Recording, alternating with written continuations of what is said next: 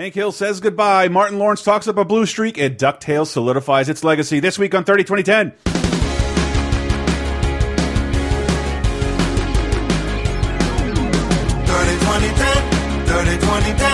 decades, every show, sometimes associated videos. 30-20-10, 30-20-10. Surprises are awaiting if we're going to the 80s, then the 90s, and 2000s. On 30-20-10.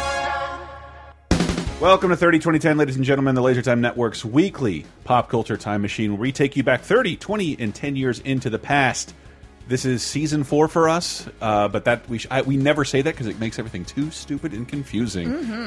Because more appropriately, we're talking about September 13th to the 19th in the year of 1989, 1999, and 2009. We're going to tell you what movies came out, some big news stories that happened, television shows that said hello and goodbye, as well as some video games and some music minutia. Hi, one of your hosts, Chris Antista. I'm Diana Goodman. I'm going to let you finish, but oh, no. Sarah is the best host of all time. Oh, no. All time. That is the stupidest research I ever did for last week's episode. Because I thought it would be the... God damn, I had to actually read a timeline of that dumb... Sorry, who else is with us? Oh, it's me, Sarah's buddy. Hint, hint. Welcome, everyone, to 30-20-10. We're looking back 30, 20, and 10 years ago, but as always, we're going to start with 1989, September 13th to the 19th. And on the 17th of September, this is always very confusing for me, Hurricane Hugo hits the southeastern Caribbean, killing 71 and causing about $8 billion in damages. But I'm so old and have lived in Florida for so many of those years. Some people don't know how hurricanes are named. Right. It's alphabetical. It is. Right. Alternating men's and women's names. And if you live long enough, they repeat themselves. Yes. This is not the only hurricane. I've been through like 2 Hurricane Hugos. Right. Yeah, so... And they get named, too, in a way that, like... I can't remember exactly what the criteria is to get named, but it's some classification. But generally, the first hurricane we hear of, we're already in, like, the E's, F's, like, H's. Because I guess a bunch... happen that they just peter the fuck out, and we just don't know. Including Hurricane Peter. Let's hope we don't get to the P's this year. God. Good Lord. Could you imagine? I mean, Yes. I remember, yeah. Well, I remember when I was in 5th grade, we got to the O's and Hurricane Opal hit Pensacola. Right. That was pretty bad. Yeah. All right. All those people with the V names and the Y names, I'll never get to them. Yeah. I mean, it would have to be like a ton of little storms or like a really horrible year to get to like Hurricane Victor. Is that a romantic... I'm sure it's happened. Is that a romantic gift you could get your girlfriend? Like, I named a hurricane after you. Yeah, it turns out Noah can be bribed. Because then, like, they characterize you, like, on TV. That's actually a specific thing that's in the AP style book. Is like, you know, the hurricane has a woman's name. Don't start saying, like, oh, Katrina's really angry and she's being a giant bitch about things. Blah, blah, blah. It's like, yeah, don't personify the thing. That's especially not with sexist language. That is literally a style. Like that, it's nothing to do with the grammar. That's a preference. I'm gonna do the opposite in referring to hurricanes. Ooh, she was catty today. Oh, wow. Dorian woke up on the wrong side of the bed. Refused to hit Alabama. Sorry, I hope that's not still going on by the time you're listening to this. But also in the news, and I just think it's cute, like hot on the heels of currently Apple announcing its first less expensive iPhone than previous years. 30 years ago this week, at 14 pounds and almost $6,000, Apple debuts its first new portable Macintosh computer. Wow. I remember them. $6,000. Little guys. $6,000 in 89 money? That's got to be like $7,000 today. That's got to be at least double. Yeah. Now, it seems like it's about double from like the mid-late 80s. Oof. Wow. Well, wow. So you got Hurricane Hugo, Apple's first portable computer. 1989 in a nutshell, everyone. Let's get to the movies. Starting with True Love, starring Annabella Sciorra and Ron L. Durd. Michael and Donna are about to tie the knot. The bride and the groom ain't supposed to see each other on the night of the bachelor party. Yeah, what's the big deal? He wants to. She wants to. Okay. But getting to the altar isn't quite that easy. From MGM UA Home Video comes the critically acclaimed romantic comedy that took top honors at the 1989 United States Film Festival. So what do you want from my life, huh? You can't go out with your prisoner wedding night. Their only mistake was saying I do. True love. This seems excruciating. The United States Film Festival. The United States. That sounds real. United States Film Festival. I cannot find much. I didn't really bother looking into that. I saw it did open at Sundance. I did spot Aida Turturro in there, looking like the same she did on The Sopranos. Fucking Janice. Yeah, fucking Janice, like never aged. Also, this ad though, it's the ad for video distributors. If you go to the end, they talk about you'll get a free poster and you should stock this in your store. It only costs $90. Wow. Comes with a free Ron Eldridge suction cup toy. It's like, look, I love Annabella Sciorra in pretty much anything, but I don't care. Yeah. I don't care. It looks like my big fat Brooklyn wedding. I'm not interested. I'm sure, it's probably fine. Probably is cute. Whatever. It's got a little Mystic Pizza thrown in there, I feel like. Oh, yeah. That's the theme of all the movies in this segment. Such is the same with Terry Hatcher, Jennifer Jason Leigh, J.T. Walsh, Emily Longstreth, and Kevin Bacon in The Big Picture. Get out of my office and go write me a movie. From the co-creator of This Is Spinal Tap, a film that could have been called This Is Hollywood. Your project is Why wasn't it? There's no place for independent vision inside the Hollywood studio, so you gotta sell out if you want to make The Big Picture. And suddenly, without anybody even realizing it, 3 stewardesses show up on their doorstep. All this month, only on the Yeah, so another place where, I couldn't find a good ad, so it's an early independent film channel. They're trying to sell it. So I watched this last night, and it is the directorial debut of Christopher Guest. That's fucking nuts. That's right, because Rob Reiner did Spinal Tap, and I think people forget that. Well, even though he's in the movie.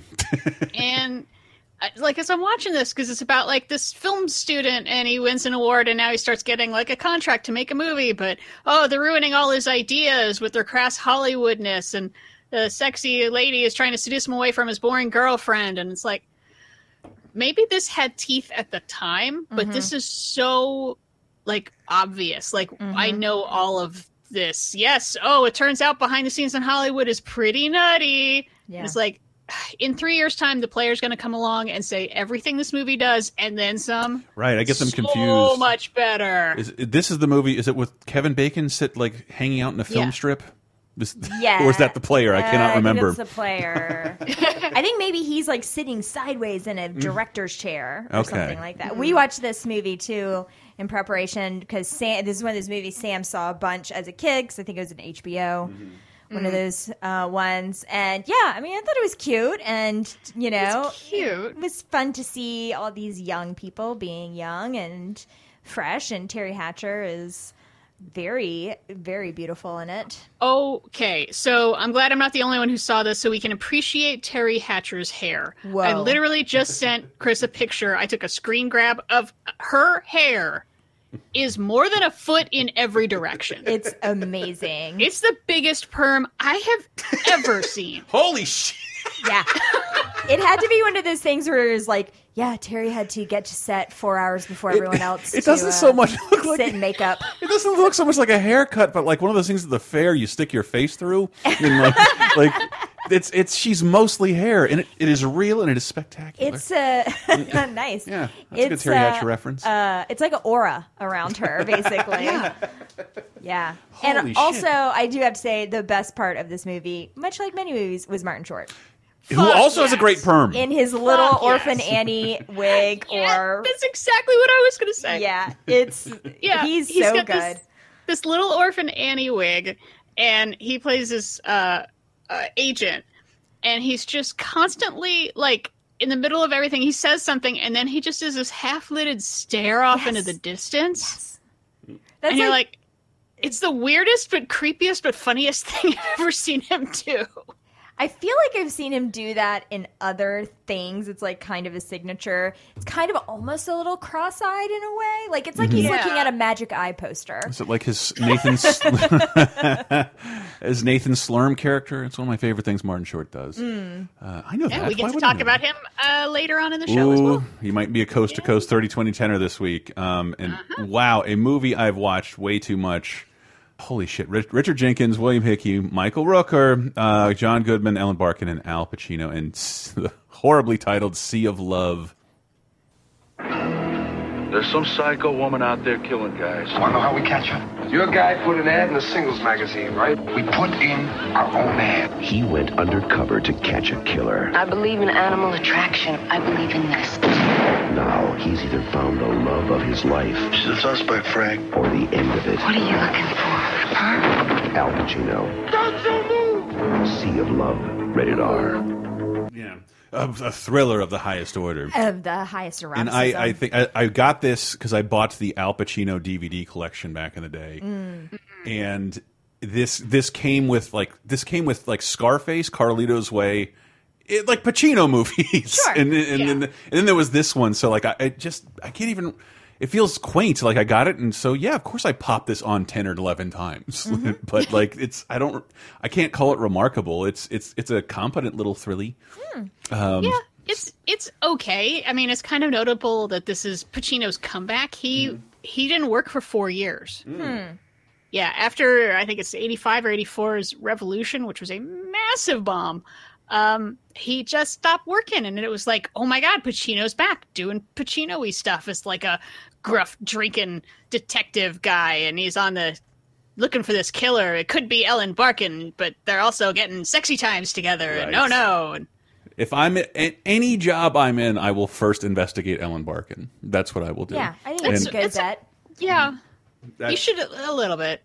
I thought she was check. the hottest lady in the world back in the 80s. Yeah, and she is super hot in this movie. Yeah, and yes, she still got it. There is nudity. She still has wonderful. Wonderful. And I feel like this whole conceit of stalking people through personal ads was a real trope for Single a while white female. there. Yeah, and others. I feel like it came up a lot. I don't know. It feels like every other Law and Order episode. Yeah, they resort to personal ads Pretty involving much. killing ladies. I mean, Law and Order's got to be excited when Craigslist came along because it really like, oh great, we get to have the storyline back again. And I don't remember. And I'm going to spoil the ending for you, which is why I pronounced Michael Rooker's name in such a way, because he's not in the movie very much until the end. No, that is some bullshit. I really call is. bullshit on this. Looking at reviews, Roger Ebert called bullshit on this. Like, you can't have a mystery movie where it turns out it was aliens. Okay, you can't just. He wasn't there the whole time. You give us a bunch of suspects, and it's going to be one or more of them. Okay, The serial killer is the ex-husband of Ellen Barkin. Like, right? How did we get here? Right. It's like Murder on the Orient Express. The answer isn't ninjas. I mean, although it'd be funny if it were. What if it but was? That's not it. Why is this guy killing everyone but his ex-wife? Like, what sense does that make? He's framing her for murder. Oh, okay. And, or he could just kill her. If he seems to have not a problem with killing, maybe he should have I feel like it's the torture aspect of it. And we got some good sexy scenes out of it. Moving on to television, 1989, September 13th to the 19th. We have a big week for television this week. So, yeah. I mean, getting into the debuts.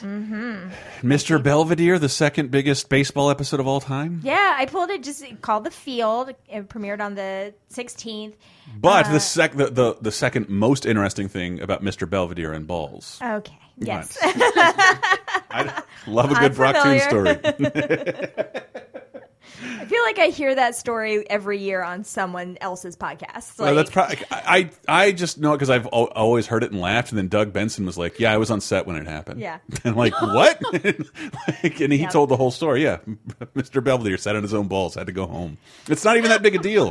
Like, I think the same thing happened to me in summer camp in kickball. Nobody's telling that story anymore. Took one of the nuts, went home, no big deal. But The Field special guest stars. No, we don't have Jose Canseco. Look, the Simpsons softball episode. No one would remember the name Steve Sachs if not for that episode. But these special guests are Hank Aaron, Willie Mays, Reggie Jackson, Johnny Bench, and Ernie Banks. Yeah. Damn. And I'm not sure. I think one of these people is still alive. I'm And- not a baseball person, but I imagine if you were a little kid and this episode came on and you were into baseball, this had to be like the highlight of your month. No, it's probably pretty cool. Yeah. So that's why I pulled it because, if you remember baseball, you're into it, I bet you remember this episode. The field is what this is when like the parents are watching. Like they'll probably be like, "Oh, let me tell you about Hank Aaron," and the kid will be like, "I've heard of Hank Aaron." Yep. I did a book report. It's for learning. It's for learning. We can all learn. Yes. I'm gonna skip the thing that happened the next day because we'll go to cover that last. Okay. But the 17th Sister Kate debuts a sitcom. Yes, with a pretty cute little conceit. Sister Kate is a nun and a biblical archaeologist, which is a super cool job. Like, didn't even think about how, that probably does exist. Yeah, Tom Hanks did it in 3 movies, I think. There you go.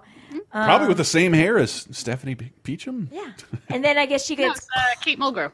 Oh, my bad. Yep. And then she gets called back and has to... I don't know, run an orphanage, I think. She's in charge of a bunch of little kids, basically. And I guess hijinks ensue. Is one of them Jason Priestley?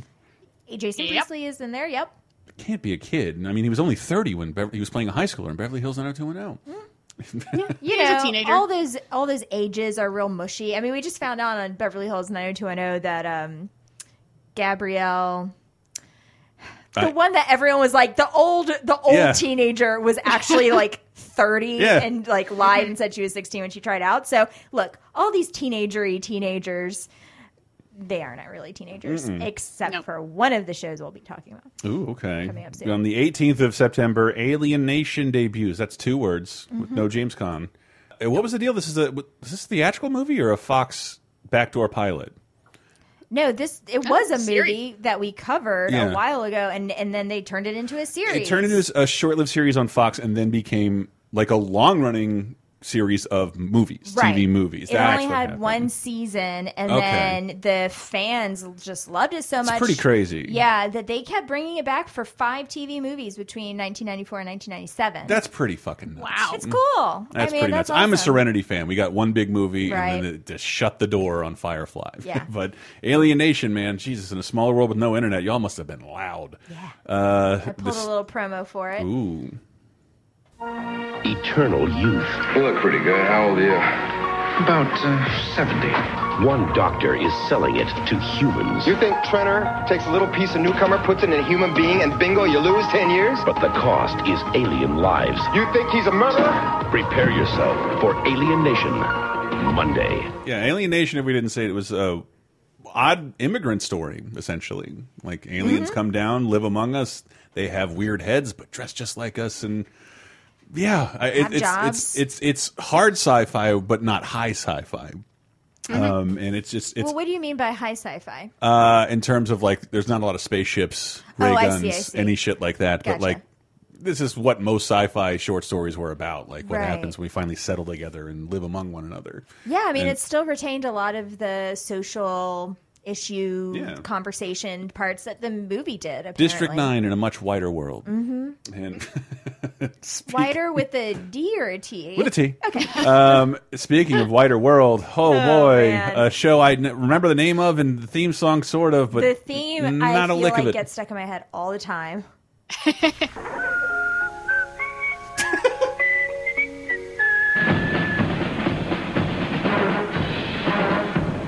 Gerald McGrady is Major Dad. You seem so happy.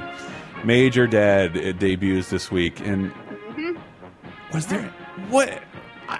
Why do I have this show in my head at all? Like, I don't know, because we were not a big Major Dad family. Nobody but it was. Must have come on when at some point around another show I was watching. Another show, yeah, because I remember the opening pretty clearly, and also I don't know why I've always just really liked Gerald McGraney.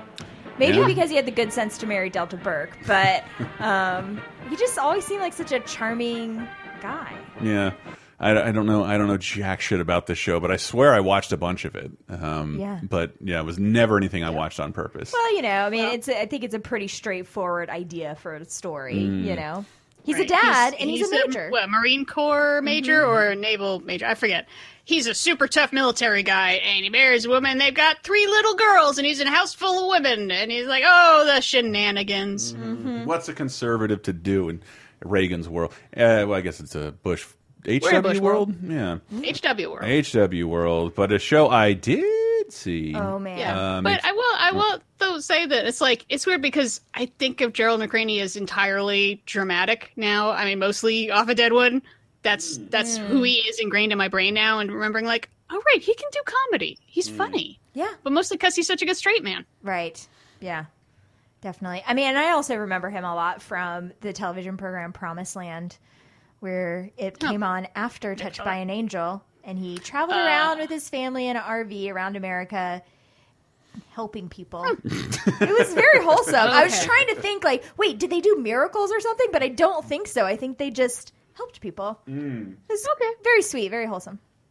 And the show I do remember. Ooh, this show. It's hard to forget with a name like this. Belinda Montgomery, James B. Syking, Max Casella, and Neil Patrick Harris, and Doogie Howser, MD. Beep, beep, boop, boop, beep, beep. Talk about a theme song. This is so barely a song at this point. but I love it, and I don't know. I think there was a bunch of parents who made their kids watch this show. It wasn't in school. It would have its occasional special episode, but not really, because Doogie Howser was beyond those years. He was, because I was asking you, how does the show debut? Oh, so he's already a doctor. He's already a doctor, so he's a 14-year-old wonderkind, Doogie Howser, Neil Patrick Harris.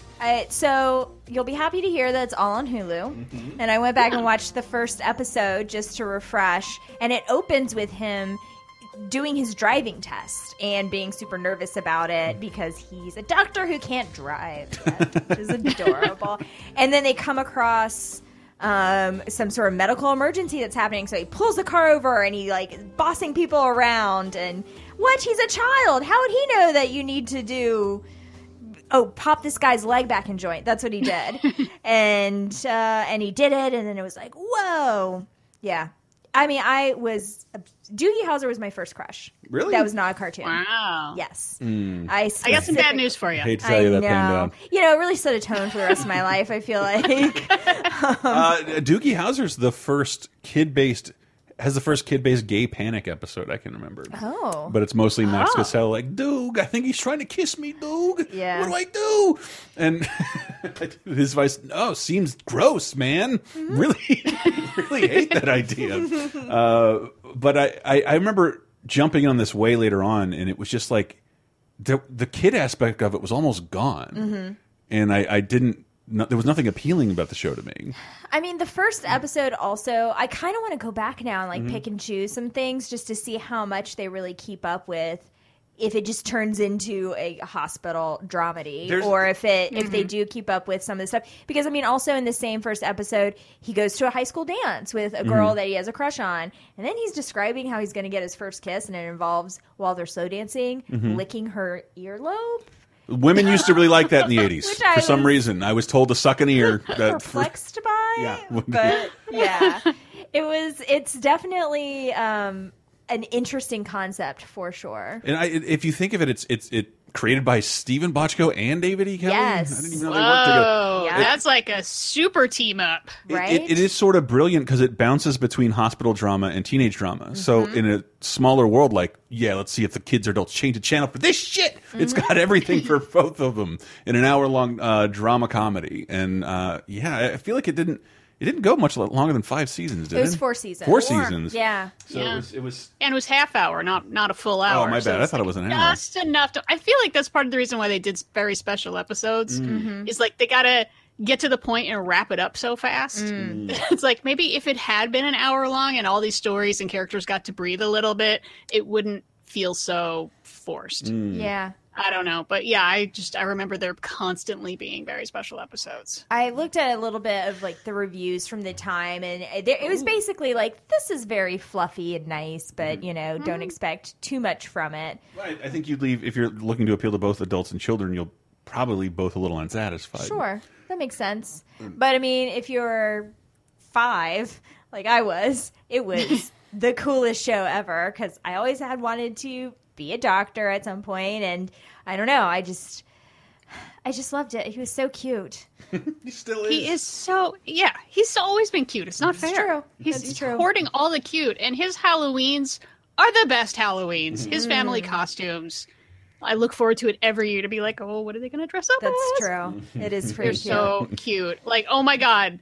That's like my one reason to want to be like rich and famous is so that I can hire professional makeup artists and costumers for Halloween. Yeah. Oh, that would be so much fun. I mean, Heidi Klum. My favorite. Did it happen 2 years in a row to Kristen Bell where a kid made her dress up as Elsa? Yes. The character she didn't play in Frozen? Yes. It's so mean. It's so mean. Very rude.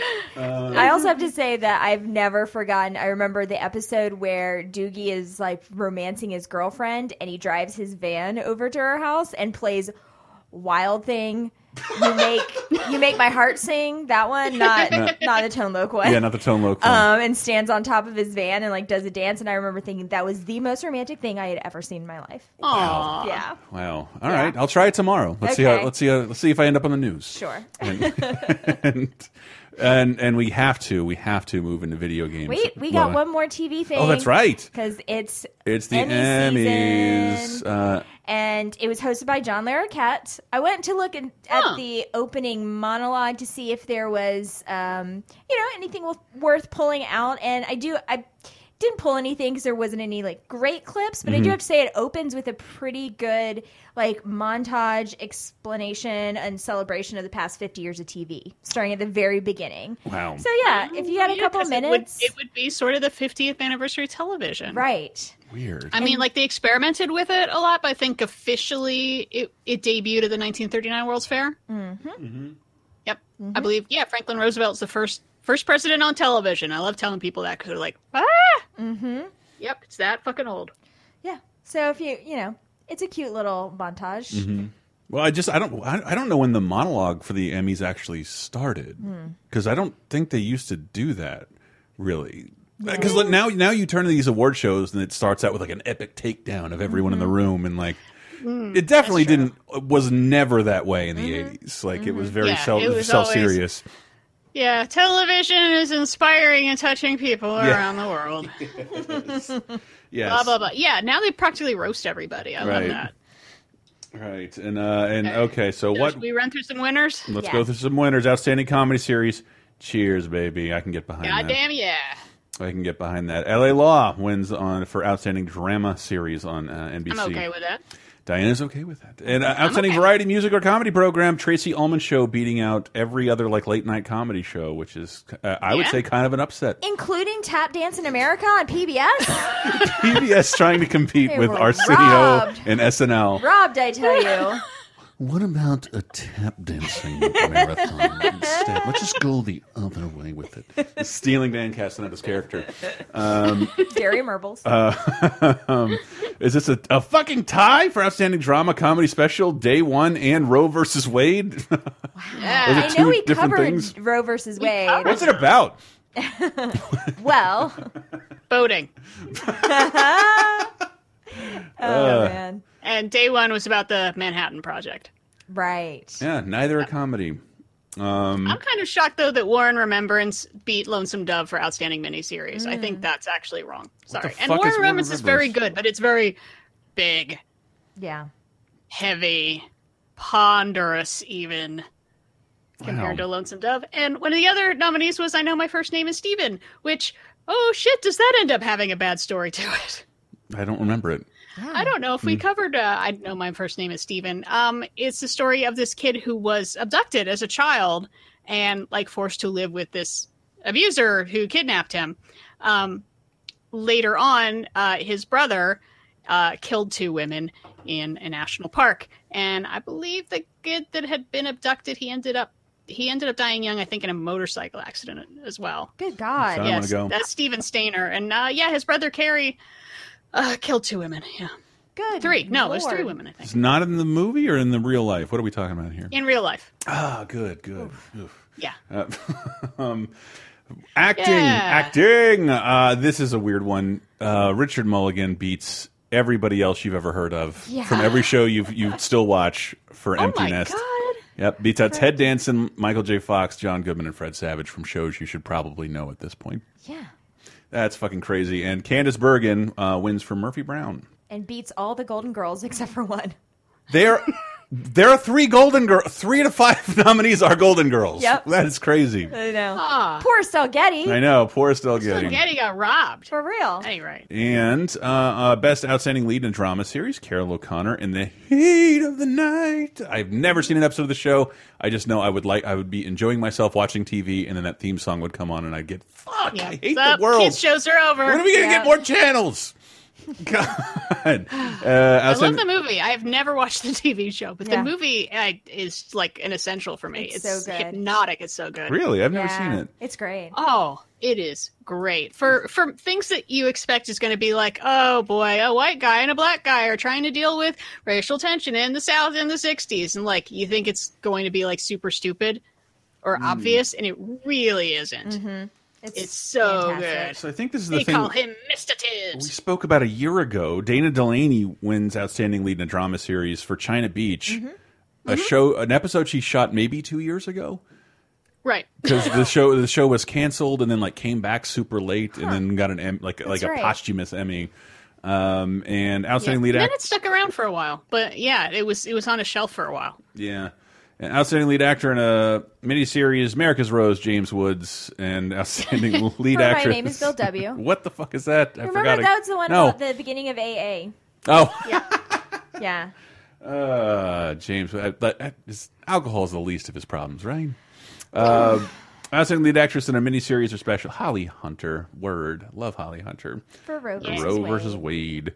Supporting performances, Woody for guess what? Woody and Cheers. Woody and Carla both win. And damn right. Larry Drake, Outstanding Actor in a Drama Series for LA Law.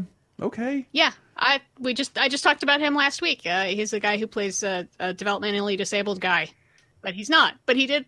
It seemed like a very respectful job of doing it, and have interesting plots about him getting along in his life. Okay, on LA Law. Yeah. On LA Law, yeah. He was like the office guy who just fixed the copier and brought coffee and made copies and yeah. But they would have like interesting stories about him. Like it ends up being like a whole plot about him getting a girlfriend and then wanting to have sex and needing to go buy a condom, and Jimmy Smits takes him to buy condoms. It's like, oh, wow, okay.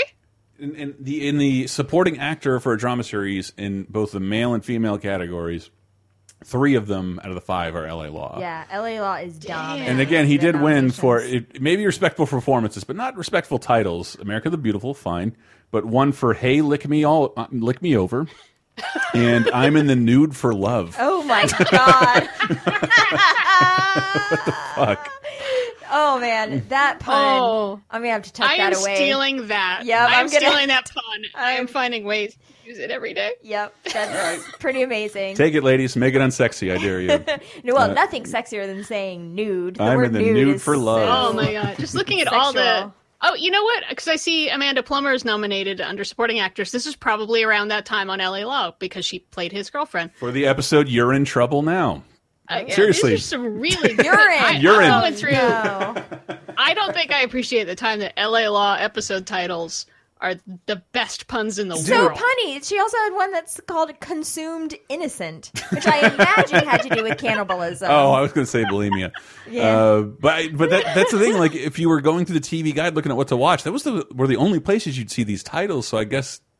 Yeah. Why not go for broke? Like make something eye catching. I mean, there's another one called "Romancing the Drone." Sure. Okay. Sure. Wow, love it. And all right, I think I've got my assignment for the week is to deep dive into LA Law episode titles and start shouting out the best ones. Now that the TV season has started, it's just like this week in LA Law puns. That's pretty good. At a glance, the only other things I can see that I think are noteworthy. Robert Altman won an Emmy for directing Tanner 88, which is something I've actually seen. Very, very young Cynthia Nixon in that thing. And that's from the guy who made Opus, I believe. Berkeley Breath wrote that. Berkeley Breath. And Jim Henson won an Emmy, which I don't know that he had, for the Dog City episode of the Jim Henson Hour, the very canceled Jim Henson Hour. Yeah. Look at Outstanding Writing in a Comedy Series. Mm-hmm. is 4 episodes of The Wonder Years, and yet 1 episode of Murphy Brown beat it. The pilot of Murphy Brown beat out 4 episodes of The Wonder Years, 4 different ones. That's astonishing. That is pretty astonishing. But them's be the Emmys, and I can get to the thing that's related to television that I want to talk about because it's a video game. But I think I'm ready to talk about it in this sense. This game helped solidify this game's legacy more so than maybe the show itself. Life is like a hurricane. The game. I think the game being so fun and playable and available when you think about it, there's no streaming or DVDs for DuckTales. It was off the air for about 10 years, but people were still playing the game. And it's good. It's really good. Yeah. And I did you see how excited people were when the show came back on? Gosh. I mean, I worked on it was crazy. God. Disclosure. I worked on the remastered version of this game. Wrote some stuff for it, helped pimp it out, and when we just I forget whose idea it was. We at E3 in the LA Convention Center, just let's put a singing booth in there and have people sing, and fucking celebrities just came in hell yeah, I'll sing the DuckTales theme song. Wow, this thing rules, and it's beloved. I think that the show it's not one of those things I'd put on and demand you'd find it interesting. It's just it was way better than anything else on TV at that time. But the game, there's what. Even at a glance from you guys who don't play games, can you think of many games based on television shows that have left any kind of legacy? But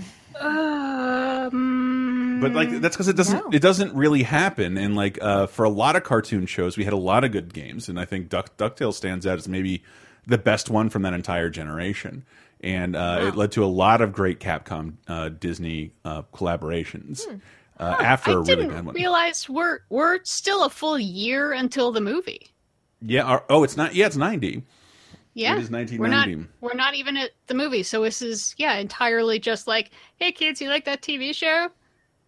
I do. Which has been on for I do, and I remember writing for 2 years, writing about it a lot back in 2014. There was something beautiful about it to me because Scrooge is a character no network would greenlight. Yeah, he's old, but he's also greedy and mean. He is literally a racist stereotype that is so old it's against white people. Yeah, yeah, but he's worked in every medium, in movies, in video games, and comic books, and that I thought you were going to say, but he's worked so hard for his money that he deserves it. It's that we were going to get a passionate It's confusing because the show makes him a much more likable character. He's a funny character in the comics, but he's a very likable character in the show. And just him having all that money and greedy was just this vessel in the comics as well. This is all Carl Barks' credit to go out diamond in the Amazon. Let's fucking do this with the whole family. That. It's good fodder for something like that, and it just warms my heart that I think it was a comic written in the 50s, translated into an episode in the 80s that I helped remaster into a video game level in the 2000s. Wow, legacy. The Crown of the Himalayas. That's something that's it's worked in every medium for 50 years. Somebody has a connection to that storyline. That's cool. I love it. I love DuckTales, and the game is fantastic. And you can still buy it, I think, for the time being, in the Disney Afternoon collection. I made a bunch of mini docs about that. If you want to know more about Scrooge, you can see that on the official Capcom channels. And maybe I'll put it underneath this episode. Whatever. You didn't watch it when I posted it before. Why would you start now? Ooh. Bitter. Meow. Bitter. Yeah. It wasn't for me, apparently, making things people wanted to watch on YouTube. Sorry. Guess I wasn't finding people who hang themselves in Chinese fucking villages or whatever. Oh, God. I'm misconstruing whatever that controversy was about. Sure. New releases in music, 1989, September 13th to the 19th. New release, Quickness by Bad Brains. Alroy's Revenge by Alroy's Revenge? Who knows? There you go. Is it Alroy's? Yeah. All? I think it's Alroy's. Man, you don't even know who All is, and I can. Well, I'm just, I'm the one that has to explain all to you. Clues. Fucking Descendants people out there. Oh Mercy by Bob Dylan. Let Love Rule by the debut of Lenny Kravitz, I believe. Yeah, the self-titled song that was his first big hit. I forget about that because Are You Gonna Go My Way is a fucking banger, and I never want to hear another song by the man again. Yeah. Foreign Affair by Tina Turner, which includes Simply the Best. Okay. Yeah, this was a big old hit. Yeah, I had like lukewarm feelings about the song "Simply the Best," like until I watched Schitt's Creek and they turn it into a legit love song. You did a spit take, guys. I seen it. I don't know. I didn't expect it. I don't know. It's a funny title. Why am I not giving it credit for that? But yeah, Schitt's Creek, they really turn it into a true love song, and it's very sweet. See, for me, it's the song of summer because I believe we would go to the beach. We would rent this beach house from a friend of my dad's and stay there for about a week or two. And they had like 2 channels and HBO, which we didn't have. So this is like where I would catch up on like 8 years worth of movies. And I totally get this. Do you know what I'm saying? Okay, and so I totally know what you're talking about. This association. Yeah. So like, just like I swear I swam, but like memories are flooding back. But like for 2 years, HBO like used this song to hawk what's coming on HBO because it's simply the best. Yes. And then like 2 years later, I can't confirm this. I think Showtime bought it. So for like 4 years, every summer, I'd hear Tina Turner explain to me how premium cable is rad. I mean, is she wrong? In between, it's better than all the rest. Yes. Better than anyone. In between, that she's ever met. In between screenings of Loverboy, but and Rhythm Nation, 1814 by Janet Jackson. Don't want to overshadow that one. Yeah. Which is on the Rolling Stone Top 500 Albums list of all time. Yeah. Everybody, we are going to play so much Janet Jackson in the next couple months. I am. So I think 5 number ones off of this. I was just like, I was going through the listing, like, is there a song off of this that we can play that we're not going to play later? No! Yeah. Good. They're all number ones, goddammit. Good. Because at this point, she's the only Jackson I ever want to talk about again. I choreographed so many dances to Janet Jackson songs at 5th grade sleepovers for all my friends to do. I wonder if that would offend her. Put so much work in. But she's part of the Rhythm Nation. That's right. I see. Which is, by the way, a great and cheap Halloween costume. Ooh. Like, be a member of the Rhythm Nation. Yeah, that's pretty good. And you only have a couple more years for everybody to stop asking you what you are, because sooner or later people are going to forget. But we'll close out. You can never forget. This album is just top to bottom rad. This is a good album to hype yourself up to. Ooh. Mm-hmm. Yeah. You need to wake up. You're going on a long road trip. You got to get ready for a test or something. Yeah. Get in the Rhythm Nation. That's a good point. Well, then why on earth are we closing with Don't Want to Lose You by Gloria Estefan? Because it's not fair. Because it's Rhythm Nation for the next couple months, and Gloria Estefan's number one, so... And she's awesome. Sorry. I love Gloria Estefan. Yeah, love her too. We had some good lady singing in this episode. Good lady singing. Good lady singing. Good lady singing. It's late, and I'm tired. But yeah, stay right there, everyone. We're closing out with Gloria. We'll be right back with 1999. Stay there.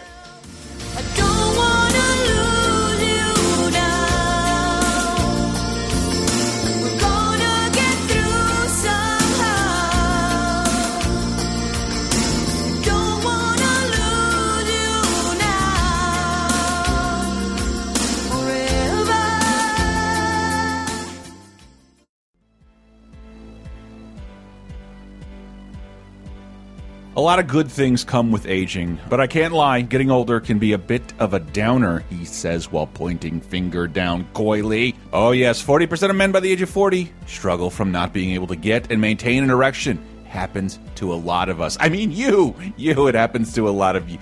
Okay, look, I don't know why guys turn to weird solutions. Some of us don't have insurance. Some of us are too embarrassed to go to a doctor's office. But you don't have to, thanks to Hims. And you can try Hims today by starting out with a free online visit by going to 4hims.com/TTT. Don't do what I did. Don't go consult a local witch doctor. It's so much easier now. You can trust science because thanks to science, ED can be optional. And with Hims, you can connect yourself to real licensed doctors and get FDA-approved pharmaceutical products to treat ED. No, these are not magic beans means these are well-known generic equivalents to name-brand prescriptions. I can't say here, but you know what they are, are. Again, these are real medical solutions proven to work, and it's so easy. Not only do you eliminate having to go to a doctor, you don't have to endure any painful injections or anything like that. You just go to the website, answer a couple questions about your medical history, and you can chat with a real doctor, and they'll give you a confidential review. If you're approved, your product will be shipped directly to your door, and that is simple and easy. And as always, I do love this copy. It's erectile without the dysfunction. It's hard made easy. So say hello to your little friend once again and try Hims today by starting out with a free online visit. And to do that, use our URL. Go to forhims.com/TTT. That's FORHIMS.com/3Ts. See you there.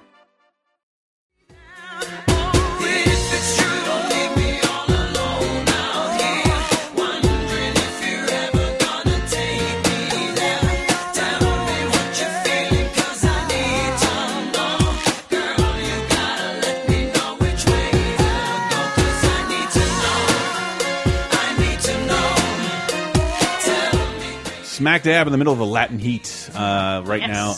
Welcome to 1999, September 13th to the 19th. Coming in with I Need to Know by Mark Anthony off his self-titled English language debut. Yes. Okay. God, this song was everywhere. It really was. Yep. I'm totally annoyed by it now, but yeah.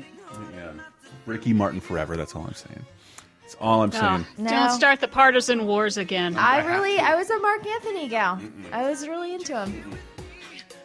He's the only Latino I'd save in a fire. It's not a bad thing to say.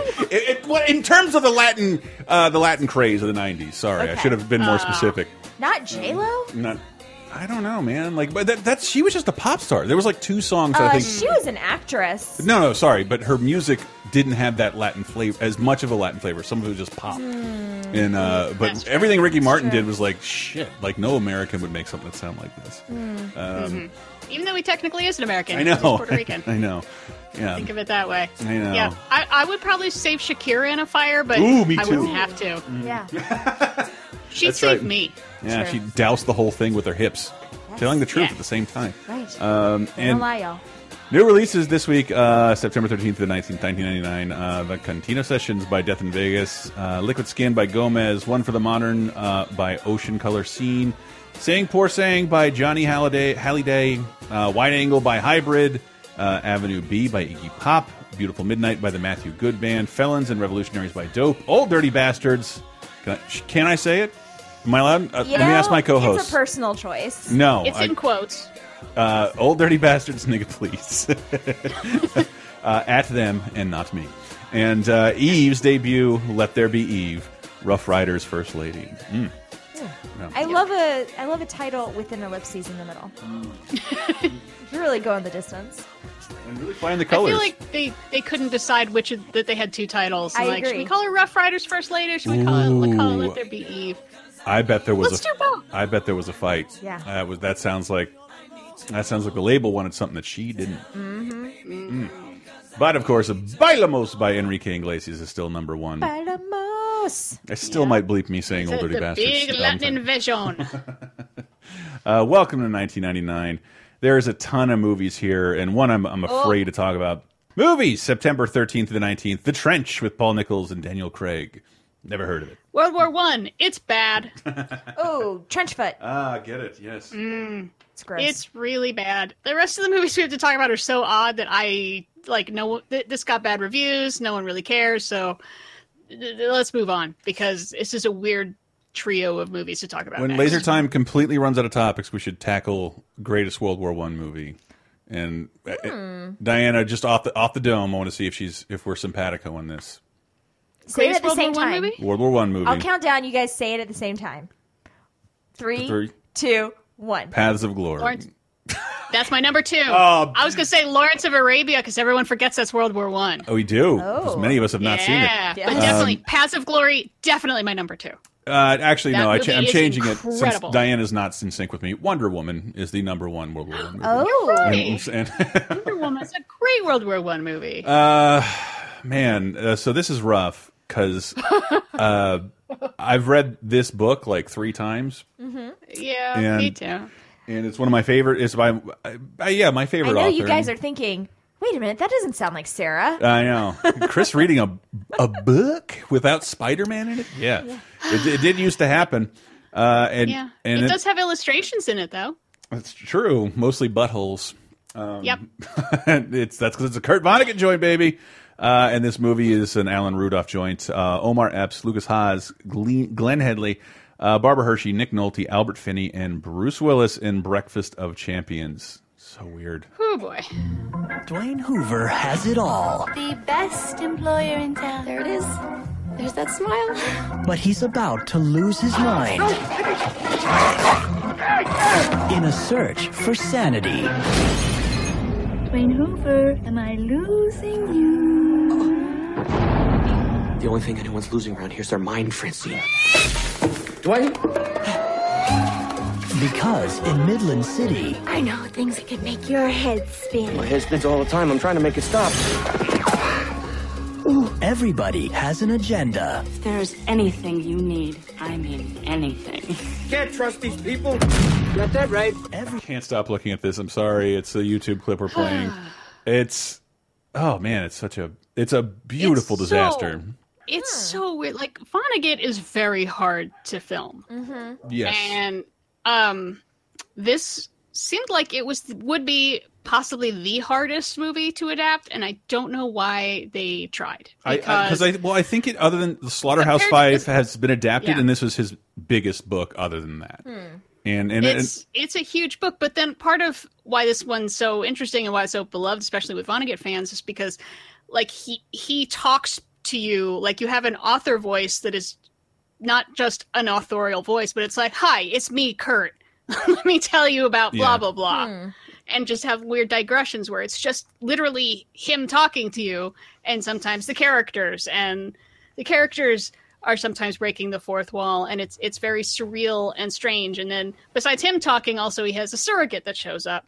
Kilgore Trout. Yay! Kilgore Trout is the character. If I have to say one nice thing, Albert Finney as Kilgore Trout is great. It's amazing because Kilgore Trout is the character who's in the most Kurt Vonnegut books, which is weird because he's the Kurt Vonnegut surrogate. But in Breakfast of Champions, like a majority of the book is Kurt Vonnegut talking to you, not necessarily describing these characters, but like he is a character. He figures into the book itself, and I believe makes a cameo. And I gotta assume Nick Nolte is a huge Kurt Vonnegut fan because he's in the only other good adaptation, Mother Night. If you haven't seen it, it's really good. It's where that quote, "Be careful what you pretend to be" comes from, that everyone tends to use for Nazis, even though it's kind of, it's not. The guy was pretending to be a Nazi spy, and never mind. And in that one though, he does not wear red lacy lingerie. No, and run around. No. But this was my. I read Slaughterhouse-Five in middle school, and I picked this book up when I was like 20. I read it all in one night, and then I read everything Kurt Vonnegut ever wrote. So I really do like this book a lot. It's kind of unadaptable. I mean, especially by a big Hollywood, and like this is a big Hollywood movie, and it did not get wide distribution as a result of how weird and poorly it tested. But I don't know. There is something beautiful about watching it because it is. I don't know. Like I don't want to say after Natural Born Killers because did we already talk about that movie?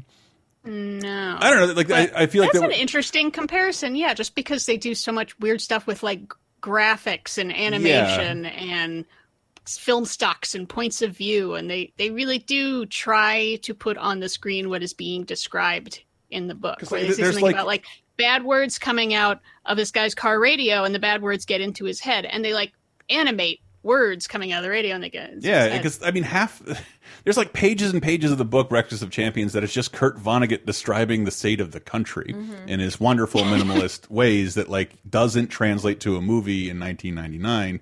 So they just they do attempt to translate that with weirdness, and I do appreciate that, but it is weird, and I think Kurt Vonnegut sort of like laughed at it. But he loves Mother Night and Slaughterhouse-Five, so you can always see those. Make Dead-Eye Dick into a book. Just do that.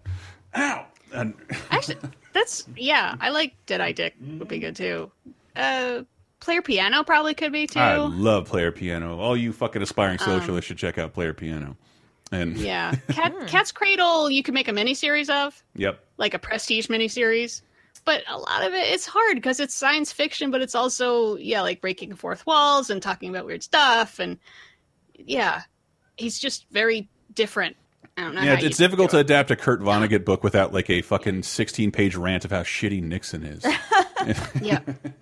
Oh, wait, I take it back. Harrison Bergeron. That's a good adaptation. Oh. What the fuck is that? Yeah.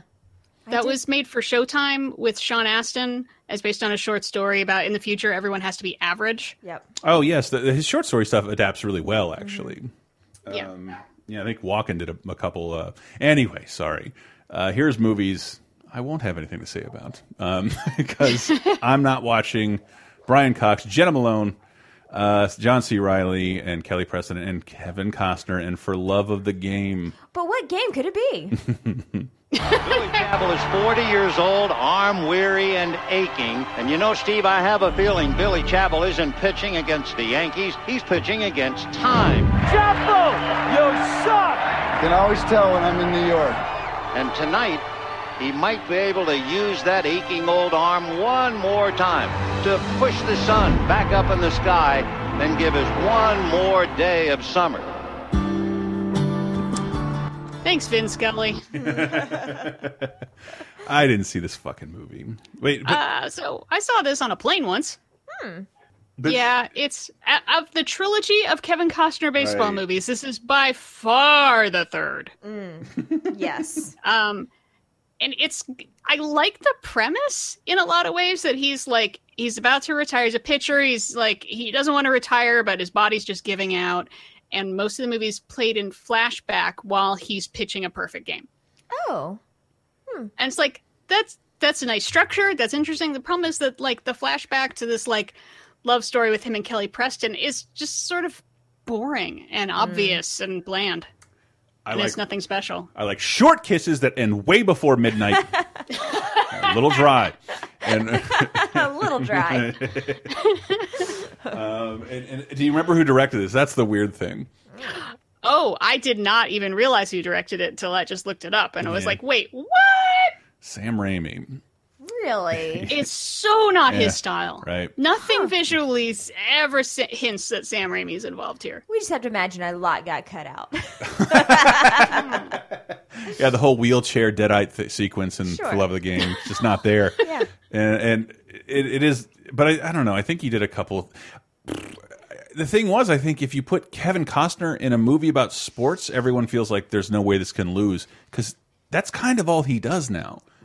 Is callbacks to the roles he used to play. Yeah. Either Western or in that NFL movie from a few years ago, Tin Cuppies. He was in Molly's Game as the dad, but even then it was sports adjacent. Even then, it's competitive. Yeah. Yeah.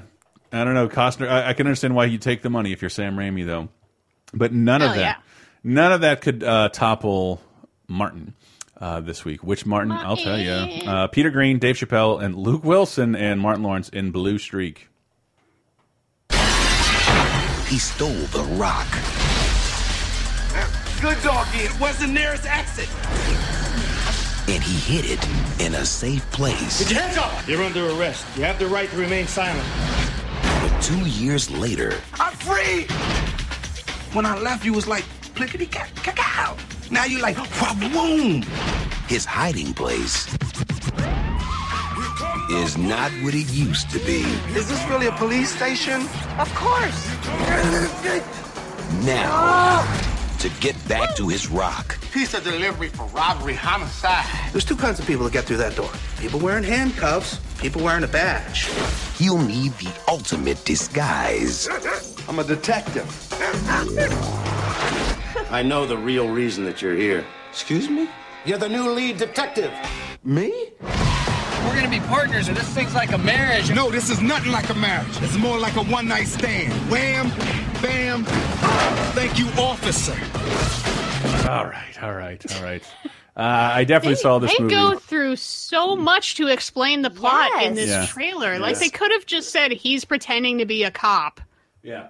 This trailer does okay. But no, they have to explain that No, he is a jewel thief who stole a giant diamond, and then he hid the diamond in a building, went to jail. When it came out, the building is now a cop shop, and now he's going to pretend to be a police officer so he can get inside and get... So they could have just skipped the part where, like, Martin Lawrence is pretending to be a cop, and it's wacky. Well, you got to make sure you include the part where his girlfriend gains him weight.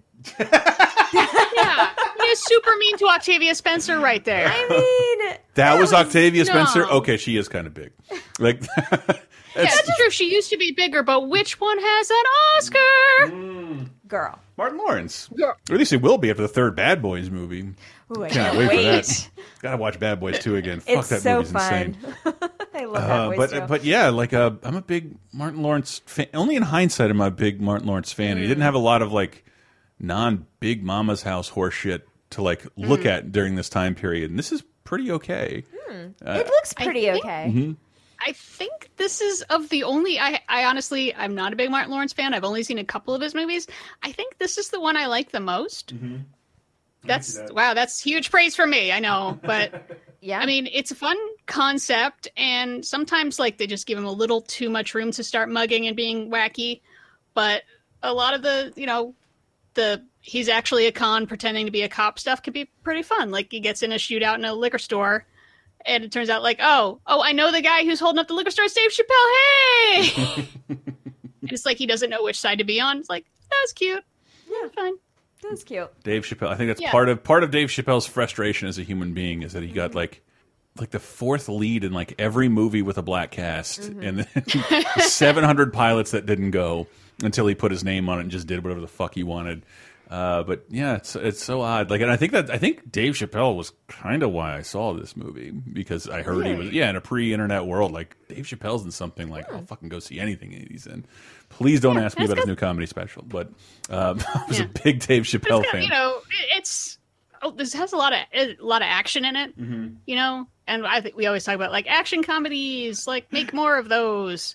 They don't make enough of those, especially big budget ones. This is a smaller budget one. That's very cute. You just did a thing in my family how my Uncle Lenny would describe movies that he liked. How was the movie? Yeah. Great. A lot of action.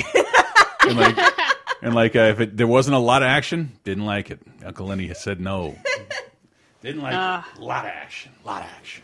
It's something it's catchphrase in my family. That's funny. A lot of action. I love that. A lot of he likes what he likes. You know? It's good to know. He helped design some movies, I think. He earned it. But congratulations to Blue Streak and the Bad Boys for Life movie. I'm playing down how excited I am about that. Oh, I'll be there. I really want to rewatch the first two. God damn it. 1999 TV, September 13th through the 19th. So much TV. Well, a little bit, but it's all like crazy notable to me, especially. The Martin Short Show debuts, and it's the second Martin Short Show. Yeah. Yep. Which is confusing. This one, even less beloved, even by me, because I remember watching, and I don't know, it's something that happens when you take the guy who improves every talk show that he's on, and then he should host his own show. Like, that's not really how that works. Right. Like, when you can't give Robin Williams or Norm Macdonald their own show and expect that madcap, bizarre, like, force of chaos to be on every episode. Because I remember trying to watch this and like, well, Martin Short's just trying to host a comedy show. There's some sketches, or a talk show. There's some sketches in here. That was the weird thing. Did anybody else watch this show or see the show ever? I did not watch this one. I caught this in the middle of the day, and I even looked it up, and like, there's just not a lot of information on it. So like, if you watch like old Conan's, you'll see like fucking like all of the UCB, Amy Poehler, and like Matt Walsh, Nina Roberts pop up. Jack McBrayer, like all these future comedy titans doing sketches or playing dumb like gay robots in Conan sketches. And I remember tuning into this like, what the fuck is this? Because those people weren't stars yet, and I'm tuning into this in 1999, and the sketch performer is Kevin McDonald. So Kevin McDonald was like the utility player in the Martin Short Show, and I was like, I guess Canadians stick together, but like, Jesus, Kevin McDonald should have his own sketch show. Jesus, I love that guy. And I just thought that was bizarre. But again, I can't even find any information that he was on the fucking show. I don't even know if maybe he was guesting on that episode, because he was still in movies at that point. I don't understand, but I definitely didn't. Maybe he was a writer. I mean, I know this is where character Jiminy Glick started, and I found out Will Forte was a writer. Right. Which is like, oh my God, how old was he then? He was a baby. Right, because he was working Is he behind 10? the scenes on a Is he show. the Doogie Howser of comedy writers? Well, I think he'd be on SNL in like 3-4 years. So. Oh, yeah, okay, fair. After moving on to that 70s show, I think that's the show he worked on after. Weird. Really? Yeah. Yeah. Will Forte. And I don't know anything about the Queen Latifah show because I didn't look that up at all. Yeah. Is that a sitcom or a talk show? It's a talk show. It ran for Talk 2 show. seasons, and it was kind of an advice theme to it, from what I read. And she would have celebrities on and non-celebrities on, and she came back with another talk show a couple years ago that went for another 2 years. I guess that's all we would need of her every decade. Do a talk show for 2 years. See ya in about a decade. Yeah. It feels like an easy bet, though. She just seems like so easy to like. Right. That if she just wanted to have like a little talk show where we could talk about like our problems and then some hair tips or something, you know, like a light Oprah. She's personable. You know, she knows so many cool people. Yeah. Who like she could bring on as her friends. Yeah. And a show I didn't see it until the last second, but I wanted to talk more about it. But I couldn't find any clips that would let me remember whether it was good or not. But it was nasty. Because the show Action debuts on Fox, which is, I think, in network television history, the first ever TVMA rating. Ooh. And I never saw it there, but I want to say it was clearly a pilot made for like HBO or something because they just end up bleeping like outright swears. But it's pretty risque for the time, and I love Buddy Hackett in it. And Jay Moore's pretty good. Ileana Douglas is awesome as a former prostitute now, assistant to a movie executive. Yeah, and he's a movie executive, and it's like skating. Yeah, we've got a new theme going now, just like the big Right. picture. It's, you know, behind the scenes making movies. I've only seen like 2 episodes of this, like at least 10 years ago, because Trio ran it, because they had their Brilliant but Canceled series where they would just run all these shows, including like pilots that weren't picked up and stuff, and just you see the weirdest stuff there. And they like ran this all the time. Like they loved Action. It's nice that they ran it because like 5 of the episodes didn't run at all. Yeah, it's not bad. It's of its time as like kind of unbelievable celebrity cameos, like even for the time. Sandra Bullock, and I think Keanu Reeves is molested, is Me Too'd in one of the episodes. There's a great bit of Scott Wolf. Like I think he's yelling at Jay Moore's character for not being cast as the action hero, and like, you're too small. And they literally build the set bigger to make Scott Wolf look smaller and make a bunch of small jokes at his expense. Like, gets to crawl up on the desk and grab him by the collar. It's pretty clever. That's pretty good. And here's a clip. And also, Will Forte wrote on this. Right, Will Forte's on this as well. way! Yeah. And here's a cute little clip for the folks at home. This is pretty emblematic of what they did. Suppose I could deliver you a star so big that little children in the crap-infested streets of Calcutta know his name. Doty, I'm eating spring rolls. Sorry, but suppose I could deliver this huge star. I mean, a guy better known than Tom Hanks, and you'd only have to pay him scale. Who is it? Well, he's a very complicated client. Who is? I can't tell you. Can you give me a hint? He's had some legal problems. Drugs? Is it Robert Downey Jr.? No, Pete, my man's clean. Straight arrow. Strong, healthy. Can you give me a bigger hint? Well, he was falsely accused of a double murder. Now, because of the potential PR problems, my agency can't officially represent him. You're pitching me O.J. Simpson. Yes, I am. Pete, little children in Calcutta know his face. Yes, they know to run away from it. That's pretty good. Yeah, it's not bad. And then I heard a behind the scenes rest. He was supposed to make his WWE debut around this time until everyone got wind of it. And like, if you do this, like everyone will cut ties with you. And like, it was a good idea at the time. Anyway, Action. Yeah. That was one of the first things on Netflix streaming. I cannot imagine it's still there. Yeah. But I feel like I'm gonna try to dig it up. So I feel like it's. Maybe Entourage kind of grabbed his mojo 5 years later. Yeah. I can totally see. It's super sort of its time. behind-the-scenes satire stuff. And it's very, very, very, very of its time. Like, very up its own Hollywood ass, which is annoying to me. But, like, again, this is pretty cutting edge, and some of the stuff that didn't air on Fox, like I'm shocked they thought it could, because there's like you're just giving a hand job on screen. Like, is this really going to happen on network television? Well, I mean, Ally McBeal pushed the envelope a couple times, so we're really in that like wheelhouse in the 90s. I remember it was like the first time my girlfriend, who I didn't know would grow up to become a weirdo Christian who marches against Harry Potter. She was offended by Ally McBeal. She got boned. She got boned at a car wash by a stranger, which was a pretty ribald scene. Oh. That you're not your girlfriend, Ally McBeal. No. She knew who I was. Okay. And but another show debut that I've never heard of in my whole life. Another Hollywoody behind the scenes sort of thing with starring John Cryer. The famous Teddy Z debuts. I pulled a promo. Get ready to meet showbiz giant Ted Zakalakis. Oh, I'm Ted Zakalakis. I'm from the mailroom. Mailroom today, boardroom tomorrow at one of Hollywood's biggest talent agencies. Who is this guy? Did somebody get promoted? And the secret of his success? So that's how you get clients. You pull them out of the car and you punch them in the stomach. Sure, I've been doing it all wrong. I take them to lunch and then like an idiot, I don't even hit them.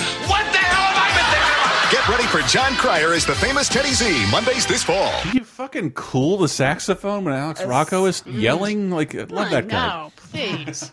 Yeah. In this house, when Alex Rocco speaks, we stand and we take our hats off. This is obviously the less ribald behind-the-scenes Hollywood show at the time. I imagine with all that Cryer, saxophone, there's got to be panties dropping everywhere. With that little baby face John Cryer, come on. That's so... He is baby face, and this is like 15 years after he's a teen sensation. Yeah. Welcome home, Morgan Stewart, or whatever his name was. Judging Amy also debuts this week, and is not the show I was thinking of. But no, it wasn't. What? Because that show is called Providence. Wait, what? Okay. Judging Amy went on for 6 seasons, and it was starring Amy Brenneman and Tyne Daly as her mom. She comes back and becomes a judge in her small town, and it ran on CBS for 1,000,000 years because your grandma loves it.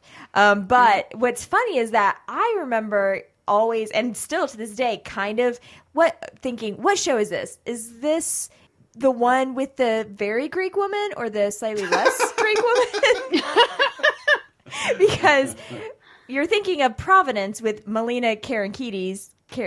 Karankarides. Yes, exactly. What? The King of Karides? Which is about a woman who comes back to her small town to be the doctor. Yep. And they have kind of similar hair. Yes, they had similar hair, and that's why I always mix them up. But they actually, it was such a thing in pop culture that people mix them up that they talk about it. Like, there's a whole episode of Judging Amy where people keep bringing up Providence, and she's like, that's 3 towns over. This is not the same town. It was a fucking comedy. Yeah. Okay, Judging Amy. I don't know anything about the show. That's all I know. And I don't know if anyone's Greek, but I'm just, Melina Karankarides is definitely Greek, I think. It's a great name. Video games of 1999. I don't know anything about this one either, but I think it sells itself. Flight Unlimited 3, a flight sim from EA, baby. We did it. Okay, and that's all I got for that one. So let's close out 1999 with "Got a Man" by Eve off of her debut album "Let There Be Eve," Rough Riders' first lady.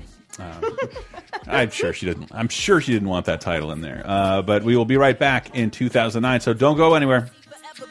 Passenger side of a Bentley or the number 2 bus. Tell the whole world Poppy Eve don't want nobody else. With other dogs picked and choose, but you I'm keeping for myself.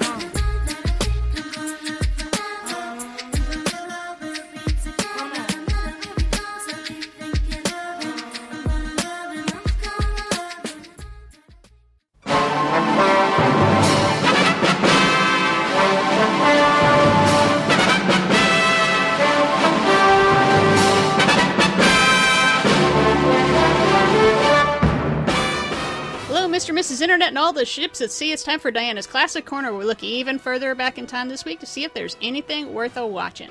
And for the week of September 13th through the 19th, man, 1969 is the year that keeps on giving. Nice. Hitting 50 this week is Scooby-Doo.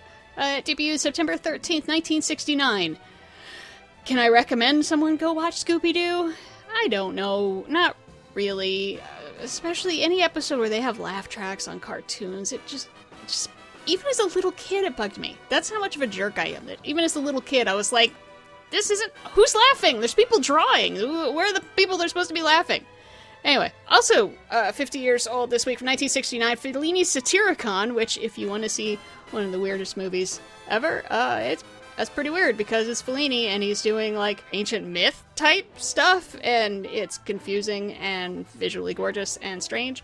But the one I'm actually going to end up recommending is the most of the time movie from 1969 I think there is, except for maybe Easy Rider, and that's Bob and Carol and Ted and Alice. Since this is a 60s movie, not a 70s movie, I get to say it's ahead of its time. It's a Paul Mazursky movie, and he's actually underrated and very funny.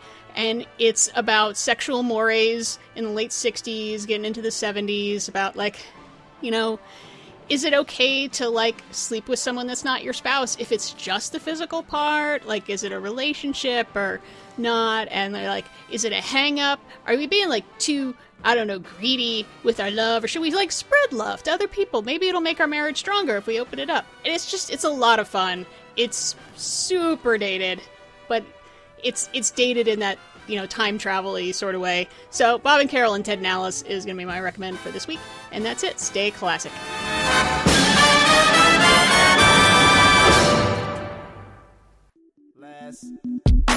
Cause day and night, the lonely loner seems to free his mind at night. He's all alone through the day and night. The lonely loner seems to free his mind at night. At night, day and night. The lonely loner seems to free his mind at night. He's all alone. Coming in with Day and Night by Kid Cudi off his debut, Man on the Moon. The end of the day. That can only mean it's 2009, ladies and gentlemen, September 13th to 19th. New music releases this week include The Resistance by Muse, The Days of Grays by Sonata Arctica, Happy Hour by Uncle Cracker, Beggars by Thrice, Break Up by Peter Yorn and Scarlett Johansson, Skinny Jeans and Mike by New Boys, The Chair in the Doorway by Living Color, New Junk Aesthetic by Every Time I Die, Turn It Up by Pixie Lot, Draw the Line by David Gray, Endgame by Megadeth, and My Plan by Nelly Furtado. Holy shit, something for everyone. I got a feeling Black Eyed Peas still number one. Let's not talk about it. Yeah, Day and Night's a great song. And I did see in the news, 2009, September 13th through the 19th, I just think this is not as funny anymore as it was at the time, but Blockbuster announces it's probably going to close 1,000 stores this year. Boo. Netflix streaming hasn't existed for a year yet. I didn't remember this happening that fast. Yeah, like Netflix streaming, and remember, it began on like your computer. It wasn't. It was months before you could do it on another device or your television, and that's really fast to shut down a fucking dynasty. But yeah, like I think the thing I came to the conclusion of one of our podcasts that like, oh, Blockbuster was this huge movie emporium and like didn't make anything. Netflix at least like made its own shit. Like, come to us. You have to come to us for this. Why didn't Blockbuster just try some of that shit? I know they bought up some exclusives like Boondock Saints. You know, I know someone who still gets the physical discs from Netflix in the mail. Like on purpose, or like just does not stop it. Will you tell me who they are off mic when we're done? Yeah. Really embarrassing. Yeah. Isn't that crazy? Yes, it is. I find that to be so bizarre. It really bugs me. Like that bugged me as soon as streaming started. Like, this is stupid. I'm a little nostalgic for. Well, I'm very nostalgic for Blockbuster and like going and picking out a movie. That period. I'm not. I hated them. Oh, I love going to a movie store, but we still have like places like Cap I like City going to a movie Video. store. I hate going to Blockbuster. Well, that's all we had where I was Christopher growing up. Moltisanti said, "What about that carpet and candy smell?" Oh, love it. It's true. And yeah, like in between that period, I was just trying to get an exact date on it because I think Netflix streaming started in October. But like, I remember getting an HBO series, and like HBO would manufacture just to fuck with Netflix. I was getting The Wire, and there's one episode on this disc. Like, why would you do this to me? And then I forget. Yeah, like because of Blockbuster, they like lobbied. They could only release Warner Brothers movies like 40 days after they're out in a block. Like, it was weird. But even then, less than a year, Blockbuster's closing 1,000 stores. That's how good of an idea Netflix streaming was. Truly. Movies. of September 13th through the 19th of 2009. There are a lot. There are a lot. So I'm going to we're pretty much just going to skip to the end. That's a teaser for coming up. Anyway, let's just run through a bunch of these really fast so we can get to the ones that more people would know. $9.99. That's an Australian stop-motion film starring the voices of Jeffrey Rush and Anthony DePaglia. You can tell that it's Australian that way. And it's supposed to have quite good reviews about people living in a apartment complex, but it's stop-motion. Okay. Secrets of Jonathan Sperry, starring Gavin MacLeod and Robert Guillaume, is a Christian movie about how you should be nice to old people, especially if they're old TV stars. Okay. Girl to Play with Fire is the Danish one? Yes. Which Danish or Norwegian? I always forget. The Remy Rapace, Swedish, Michael Nyqvist adaptations of the book, which is better. They're all better than the American versions. Bright Star, directed by Jane Campion, yay! Starring Abby Cornish and Ben Whishaw as Keats. So there's going to be a lot of yearning and a lot of not kissing and a lot of big costumes. I've actually been told that it's quite beautiful to look at, and I believe that, but I don't know anyone who's seen it. A couple more.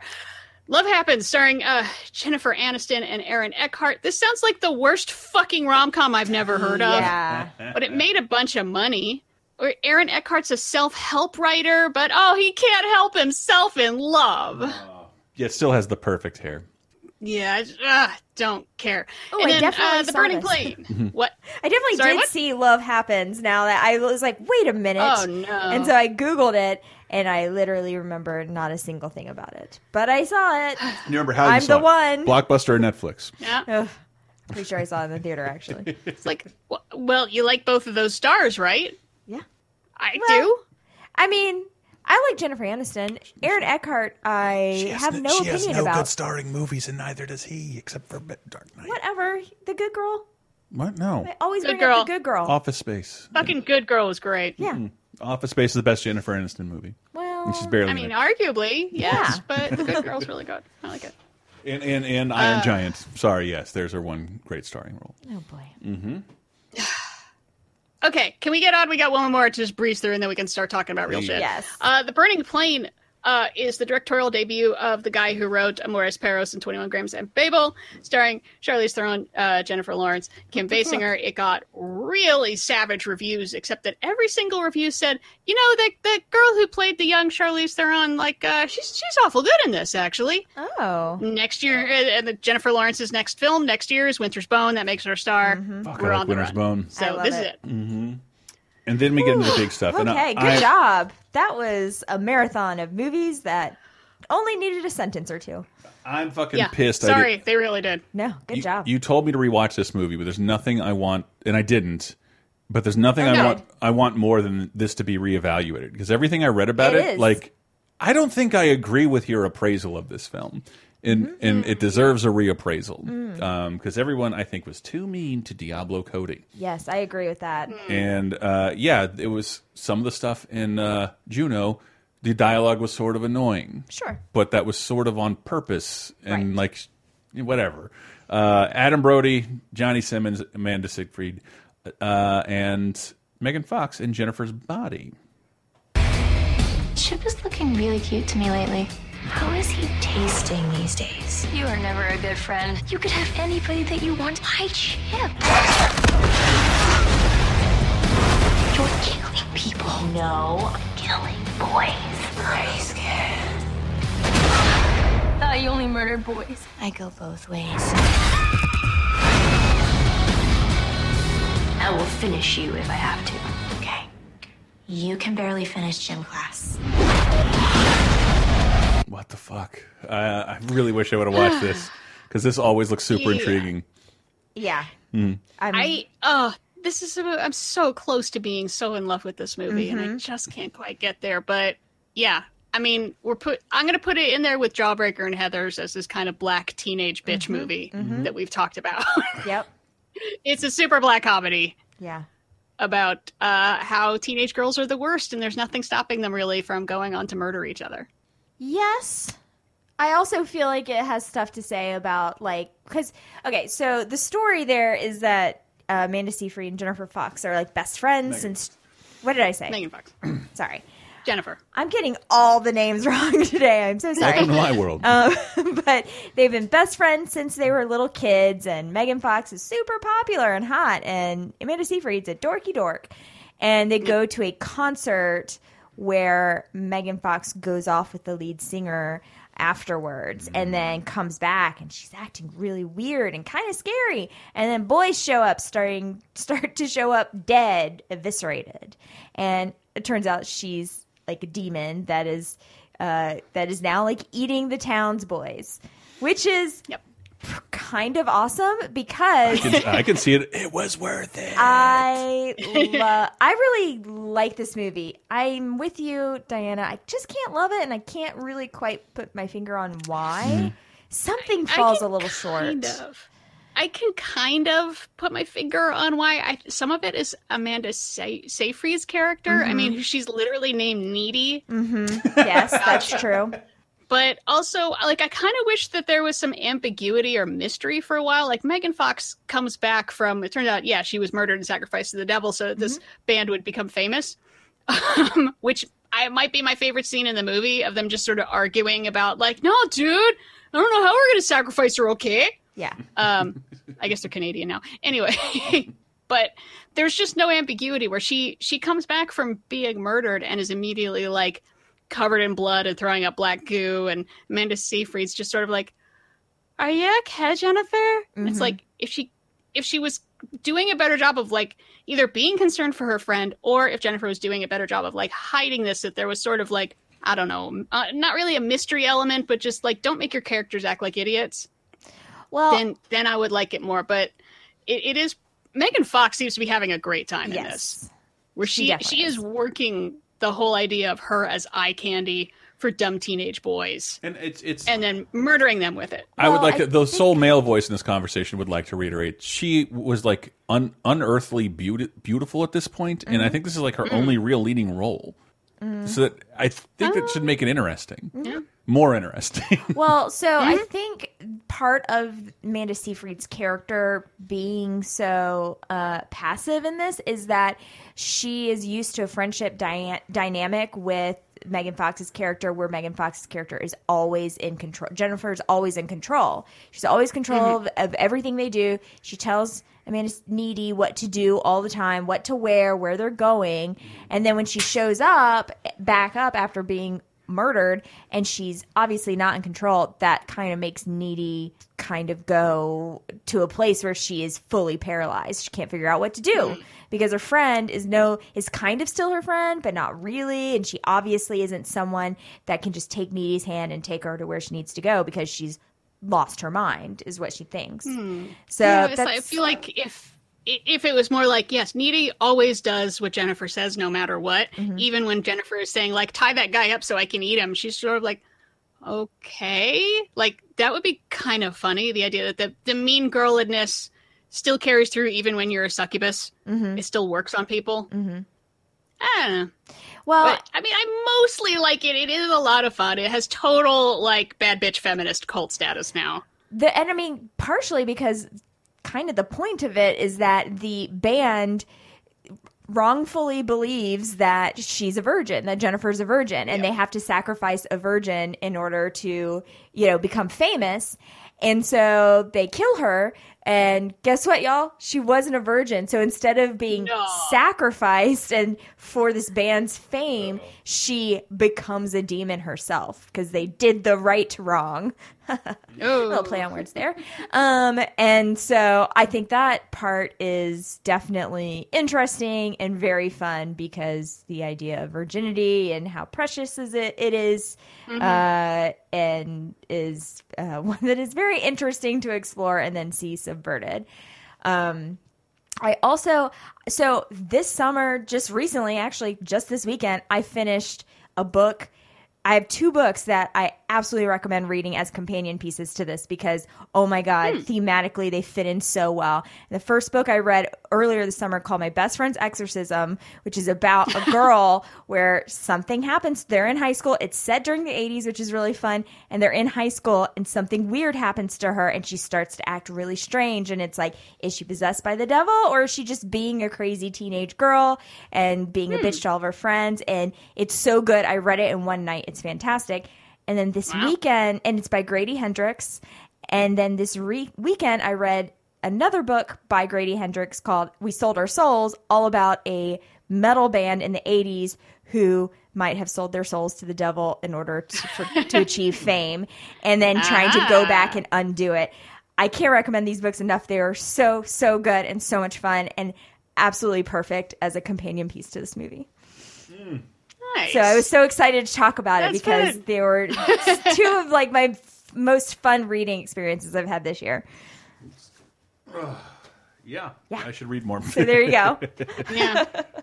And I should read more fiction. I never read fiction. Me either. It's just putting us all to shame. But and she saw this movie, which I forgot to as well. Yeah, this movie is fun. Love this cast: Clancy Brown, Paul F. Tompkins, Jimmy Pardo, Yay. Thomas F. Wilson, Melanie Linsky, Joel McHale, Scott Bakula, and Matt Damon in The Informant. Would you be willing to wear a wire? We need your help. 7:30 a.m. I am approaching the entrance to the office. Good morning, Liz Taylor, secretary.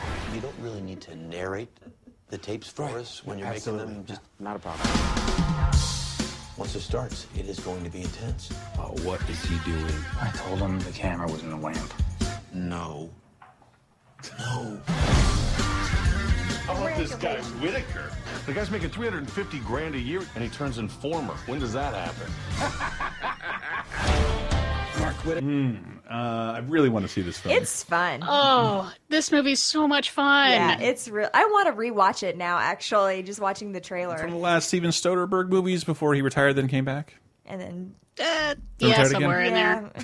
Somewhere in between Behind the Candelabra and Logan Lucky. Yep. Logan Lucky was so much fun, too. Right. Anyway, yeah, so this is based on a true story, which is like the craziest shit ever. And it's about a guy coming forward to the feds with this price-fixing scheme, like, oh, I can help you take down this price-fixing scheme. But really, he's doing that to try to cover up the fact that he's been embezzling this whole time. So he's trying to, like, be a good informant, but he's also subverting everything that he's doing at the same time. And it's Matt Damon doing comedy, and he's funny as hell in this. Yes. Because he's so boring. Mm-hmm. And inept. so incompetent. So inept. Yes. I really like it when Matt Damon just plays normal guy / doofusy guy. It doesn't happen very often, but it's good. He's too ripped. Yeah. Can't happen. But the mustache helps, and the 40-year-old virgin poster for this film. Yes. Yeah. Didn't hurt either. And also having all your favorite comedians in it also helps. Yeah. Your favorite comedian. Yeah. That's true. It's just, yeah, it's all comedians and, like, fun, like, character actors. Mm-hmm. It's like, he's kind of the only star, but you recognize, like, everybody. Mm-hmm. It's got Biff in it, for crying out loud. Bakula. Yeah, it's got Biff in it. Hello. Yeah. So many great haircuts. This is just a great haircut movie because it's set during what, like the late 80s, early 90s, it looks like? Yeah. Yeah. Yeah. Really, just a super fun, like, kind of capery type of movie. It's not really a caper. Mm-hmm. Yeah, but it's a comedy. Yes. I guess there aren't a lot of comedy capers except, like, Blue Streak that we already talked about. Mm-hmm. Wheels within wheels, everybody. Mm-hmm. You know what? Honestly, this makes me think of this would be a good double feature with Burn After Reading. Yes, that's exactly what I was thinking. Mm-hmm. Yeah, because they're both about incredibly stupid spycraft. Mm-hmm. But maybe Matt Damon won't be shot in the face for our amusement somewhere in the middle of the movie. God, Burn After Reading is good. Oh, man. Yeah. Man. One night I would watch Burn After Reading and The Informant, and then the next night watch all the Ocean's movies. So you can get these guys doing doofusy capers and then these guys doing fun, slick capers.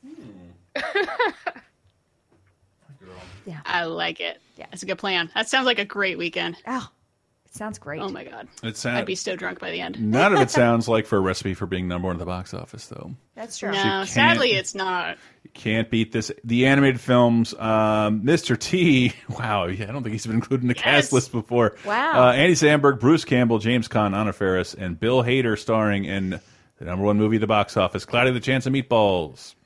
On September 18th, the machine turns water into food. When the ultimate invention, these are big hot dogs, goes out of control. Mamma mia. Get ready. I've got to stop the machine. The fate of the world depends on me. To fight it. The pizza's chasing us! I'm surrounded by man-eating chickens. I think they're kind of cute. They eat grass! Cloudy with a Chance of Meatballs.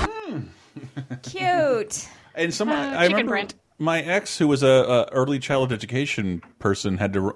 It's like, ugh, I don't want to see that movie. And like, you love the book. I'm like, I do, and I just totally forgot it was a kid's book. Yeah, because it doesn't. Yeah. The look of the book isn't anything like this film. No. And it's Bill Hader in the starring role, and like that shouldn't faze anybody 10 years later. But 10 years ago, like he's just a cast member in SNL.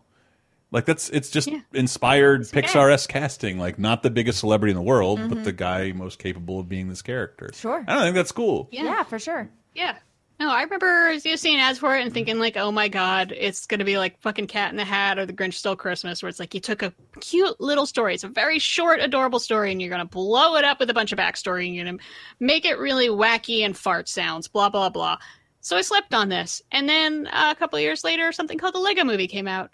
And I was like, holy shit, that was amazing. What else have these guys done?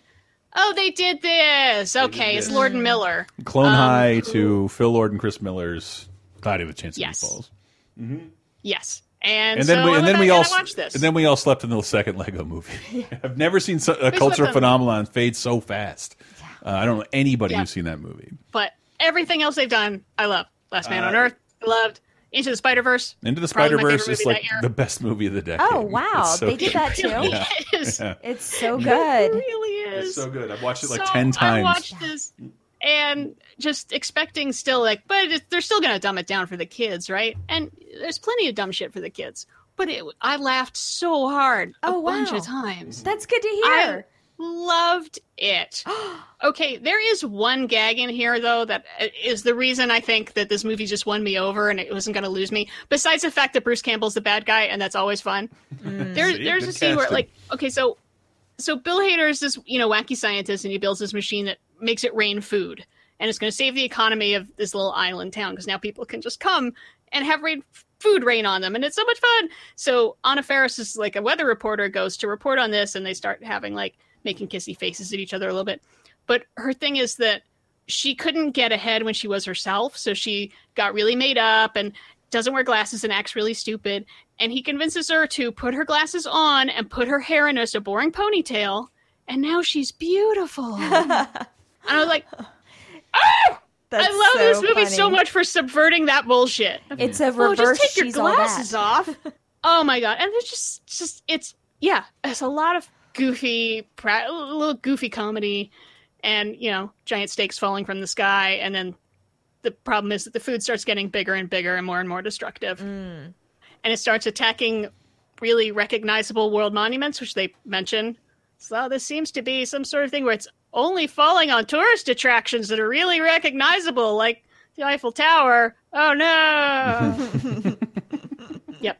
I'm sure kids would love it because they love the idea of I could go in a castle made of Jell-O, but it totally watchable for the grown-ups. Cool. I loved it. Yeah, Awesome. I'm not sure if I've ever seen the whole thing, but it plays on Cartoon Network and cable, and every time I've watched it, why the fuck didn't I watch this? And I can always sit down and watch it for 20 minutes. I should see the whole thing. It did get a sequel eventually, didn't it? It did. Yeah. Okay. Yeah, it did get a sequel. I haven't watched that yet, but I believe it's on Netflix right now. Oh, neat. Or Amazon Prime. It's on something streaming that's pretty popular. I'm in. And it's short. It's like 90 minutes, and it was a lot of fun.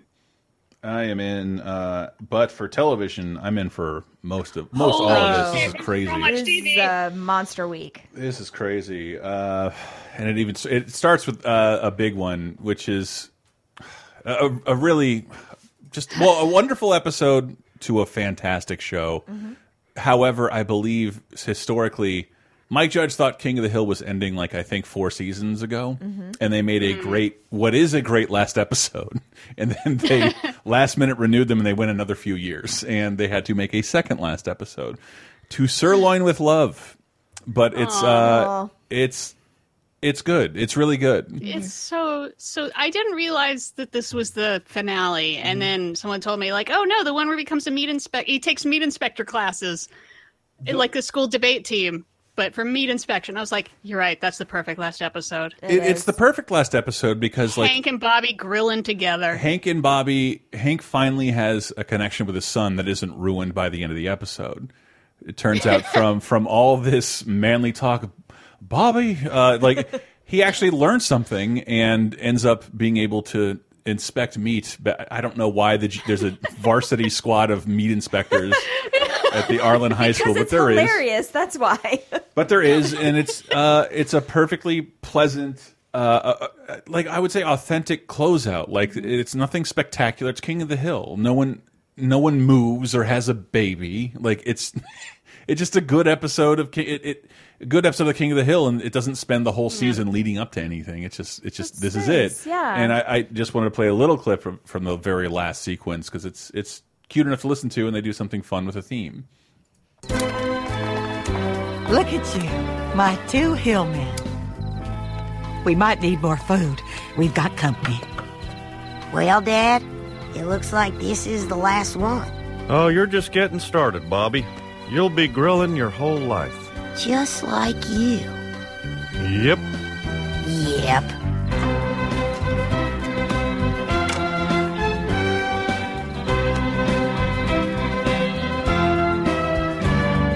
So me, I'm applauding here, and like because you get to see the whole they're just cooking, and the whole street shows up, and you didn't realize like King of the Hill's cast of characters is pretty much just people who live on the same road. Yeah.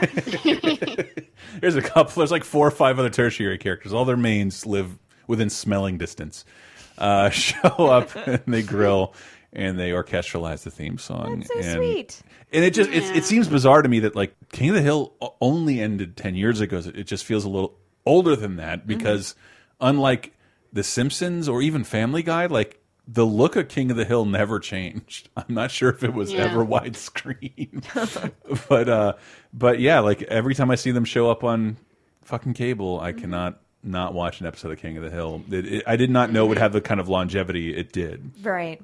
It makes me miss having cable because it's not the type of show I don't think I would sit down and be like, all right, let's start season 1, episode 1, play, and then just work my way through it. But every time I've caught it on somewhere, I'm like, God, why don't I watch this show more? In fact, it's really interesting to go read the reviews of the last episode because it's a bunch of people like, this was never my #1 show. I have a bunch of them on my DVR, but I'm really sad it's gone. This sucks. Like I've never not enjoyed an episode of this. It was never #1 on anybody's priority list, including Fox, who would stick it at like 7 and 7:30 and like just remove it from the schedule if baseball went long.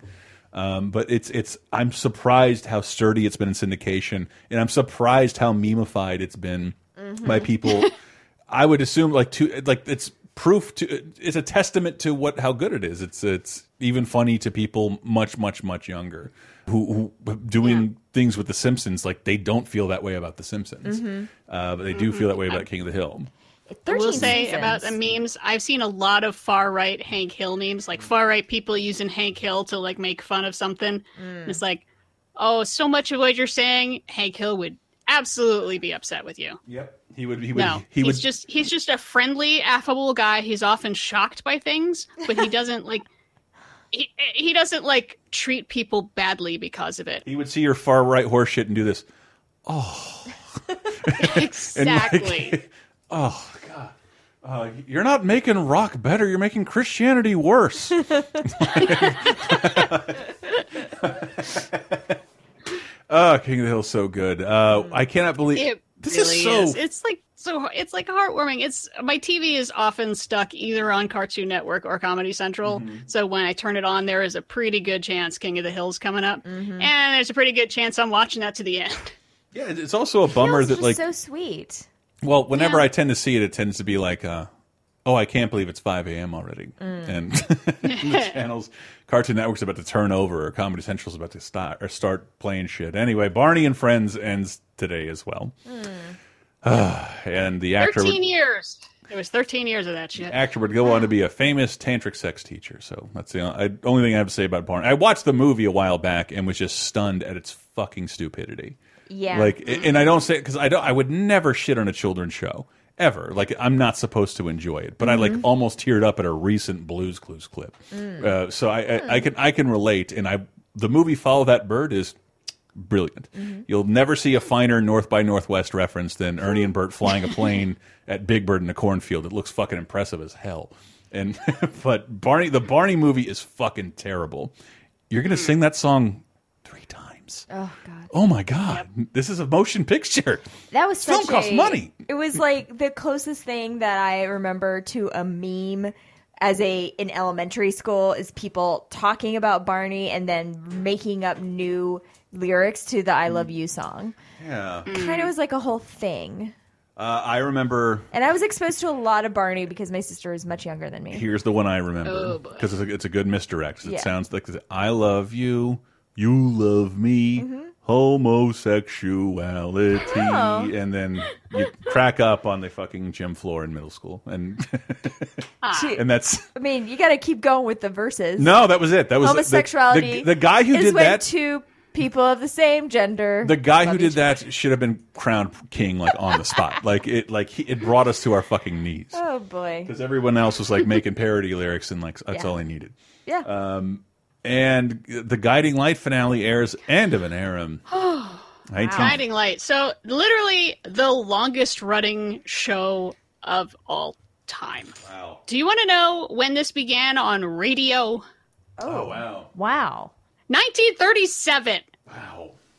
Guiding Light began on the radio in 1937. It moved over to TV, and in the 60s, I think, went to an hour in the late 70s.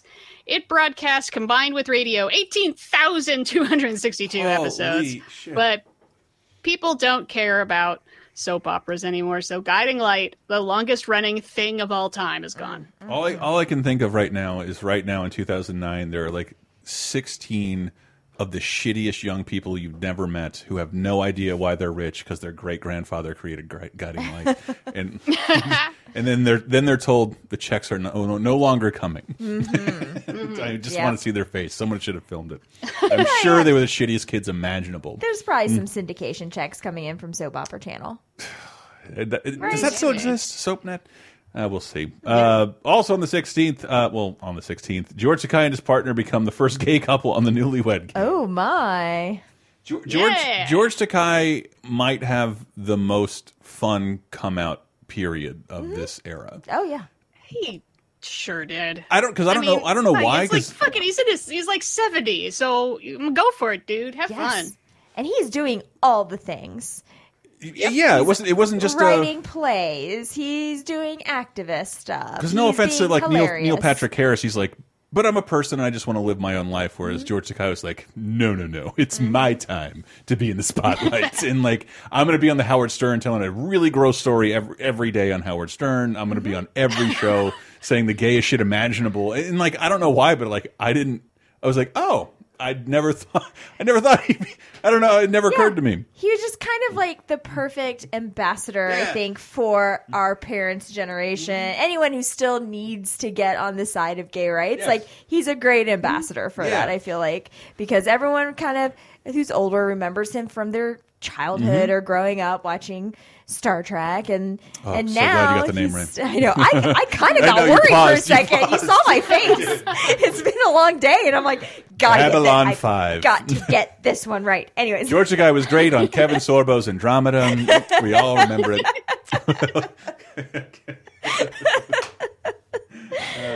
yeah. Anyways, so yeah, he's really played his cards the most perfect way, I feel like. Yep. Yes. Agreed. I'm doing a terrible George Takei. Still acting. I'm watching The Terror Infamy right now, and I was so glad to see him pop up because it's, one of the first big media things about Japanese internment, which he was fucking interned. Right. It's like, oh God, we're going to lose that. We're going to lose that generation of stories. He has a play, I think, on Broadway right now about it that he wrote about the internment, his experience. Yeah, which, by the way, I'm dumb. I'm not the dumbest person in the world or most uneducated person in the world. I am a little bit. Didn't know anything about that ever until like around this time, going to California and like going to I think Diana may have been with me then. We went to Angel Island and they started talking. Holy shit! Like I didn't know it was like this entrenched and weird and just Takai. Like I'm sure he's been in stuff, but like I admire his activism as of this period. It's really, really fun. And he's a great Twitter follow. He's like your gay grandpa too, where it's just like the jokes are kind of corny, like dad jokes sometimes, but a little naughty wink. And I think he was the first old celebrity I saw that like he was so good at social media. He eventually clearly sold it, and it became like this weird little empire that I eventually had to stop following because like this is clearly not a person's post, but he was such a good follow. God damn, George Guy. This is fun. Oh yeah, this is just a little thing on the 17th. The Office is back, and the episode is Gossip. And I was talking to you about it the other day, and I was like, "Oh yeah, I just want to mention The Office because it has one of my favorite cold opens of all time." And you just I guessed it. Yeah, you just were like, "What is it?" It's parkour, right? Yes, it's parkour. The best, one of the best parkour. It's so funny, and because these Dorcases just like doing somersaults poorly with their shirts all untucked. It's one of those things that like when I was really staunchly against an American Office because I love the English one so much, I just see the parkour scene like that never would have happened. Yeah, and this is why it's different. Exactly. It's perfect, and it's just a great episode overall. By the way, it's called Gossip because Michael Scott wants to be in on the gossip and he kind of feels left out. So he hears some tidbit that Stanley might be cheating on his wife. So he then tells everyone in the office, but then realizes, oh shit, I'm going to ruin Stanley's life. So then he makes up a bunch of lies about everyone else and starts spreading that around the office. And it's hilarious, including Toby saying, "Who told you I was a virgin? I have a daughter." Holy shit. This is the season that Ellie Kemper comes in, right? Oh, man. I want to say she's already there. She's already there. Yeah. Yep. Oh, I thought she... Yeah, no, because Cool. she's definitely in this episode, and she's so great. I thought Pam and Jim just got married. I feel like in terms of our they're not. show. They get married in this season because last season at the end we find out Pam's pregnant, and so that ends up being one of the rumors that he spreads that's actually true in this episode. It's so good. Like I sat down to watch the cold open, and then I just watched 3 more episodes after that because it's really good. You got to be this careful season. with The Office. I will not put that on even for research for this show. Just too distracting. Too much. And whoa, sweet. We can steer in a little bit of garbage. Sure. On the 14th, the Jay Leno show debuts. Yeah, Jay Leno going to make a killing in prime time. It begins. I encourage you folks to listen to the Laser Time episode of the complete saga of Conan O'Brien's Tonight Show as a precursor to all this because it's very, very fun and includes very little Jay Leno. But this is NBC so desperate and afraid of losing Jay Leno, even though they know his audience is dying. If that audience has another place to go, we will lose all of them forever. So we're going to give them a 10 o'clock spot. And they were so excited. We're going to save so much fucking money by not hiring the amount of writers and not shooting a normal show. Because NBC, this spot was the Law and Order spot, the ER spot. And now it's the Jay Leno hour. And like it tanked hard and ruined their whole schedule afterwards, which I didn't realize was that important. I have no idea why the Tonight Show is so lucrative. It doesn't make any sense to me.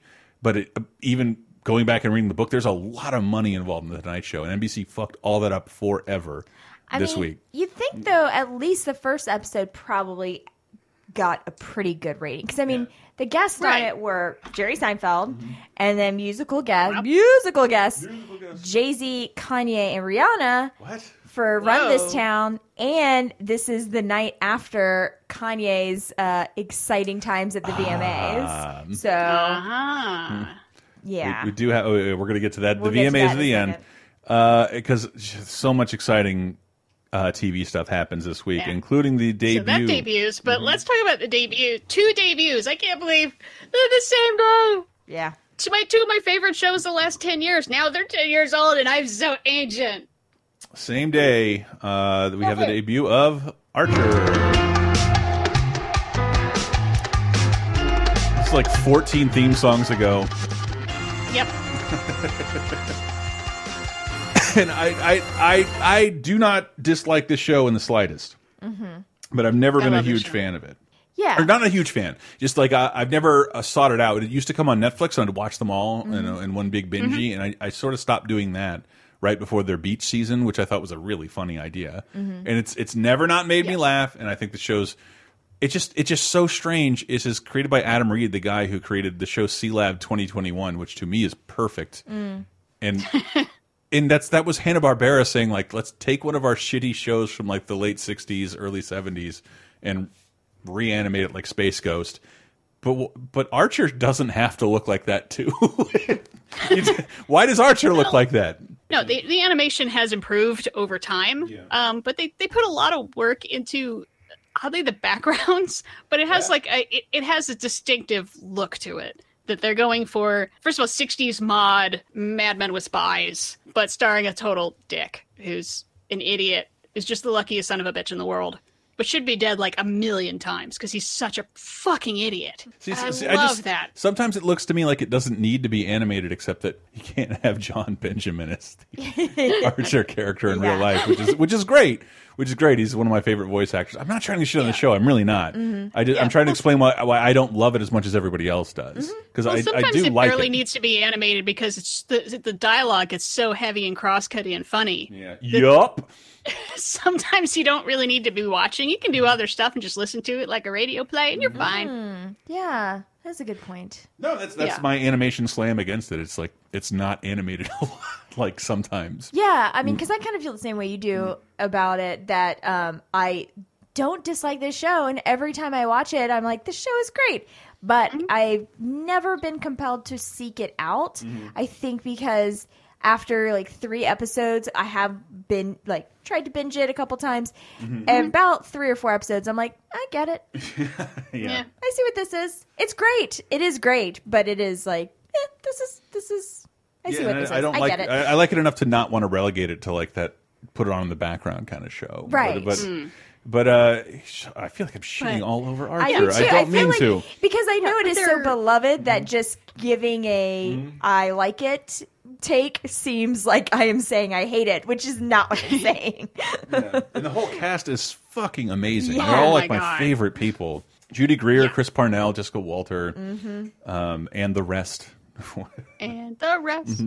What was I going to say? Oh, right. What I was going to say is that there's one thing that I feel like you kind of have to respect is that the show is just willing to start over every season, and it's done that for like almost half its run, maybe even half its run now, where they just decide, oh, Archer got put in the coma at the end of a season, and so now we're just in his head, so we're going to have a film noir themed season. Wow. But it doesn't actually matter. It's just fun to just take the characters and put them in the setting.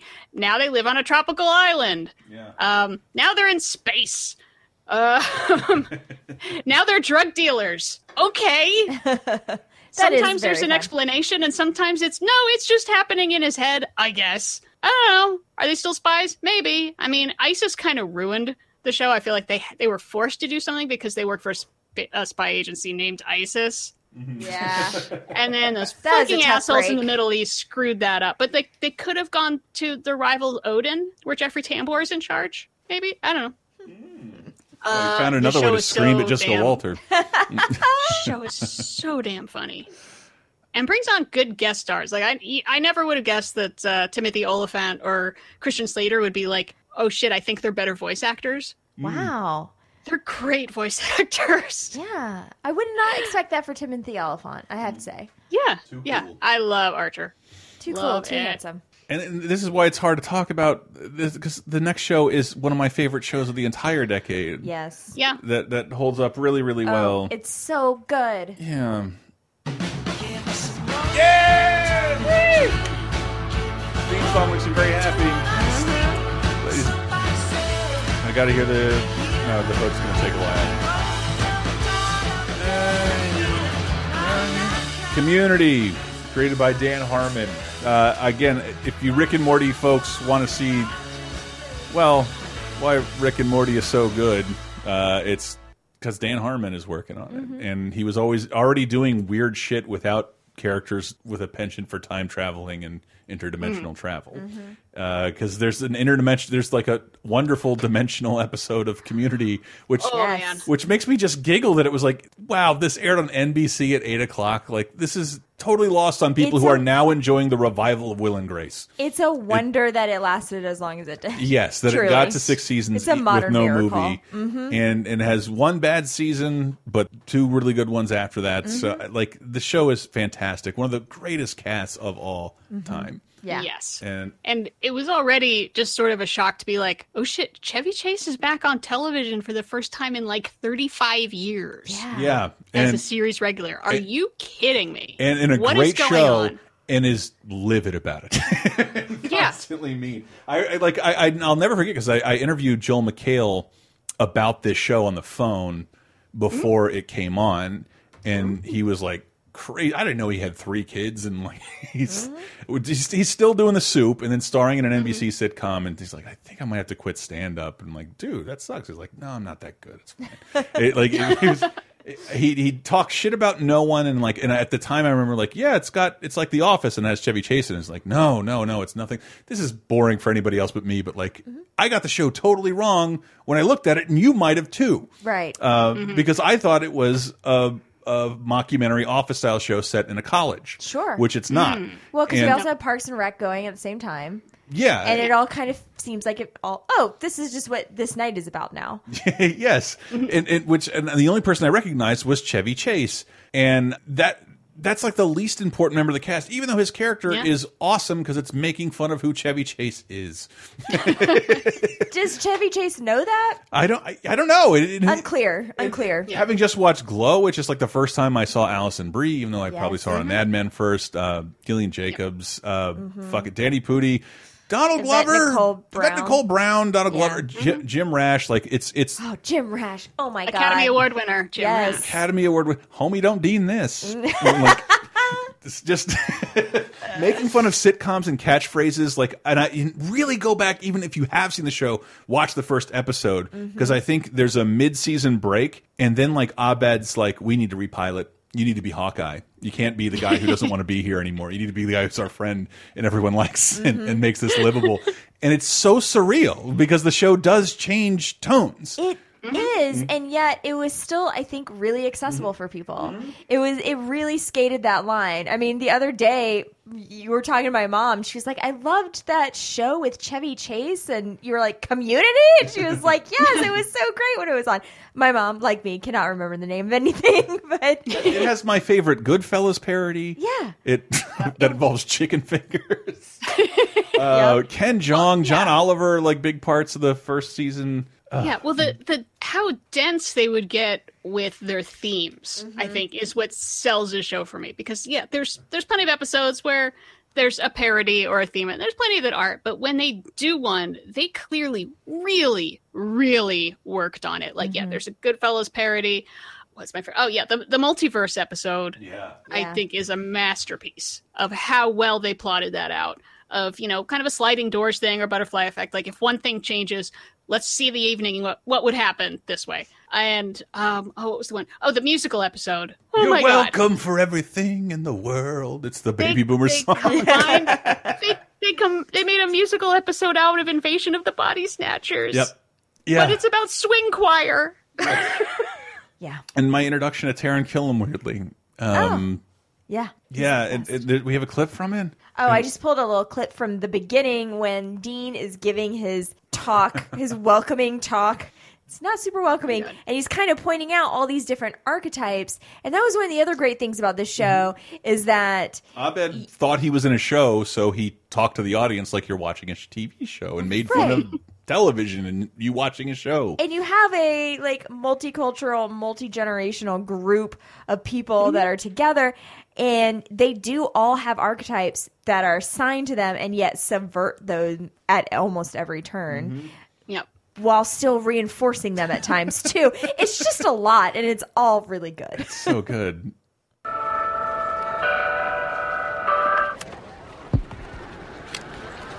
Good morning. How do we turn this off? Can we help me turn this off?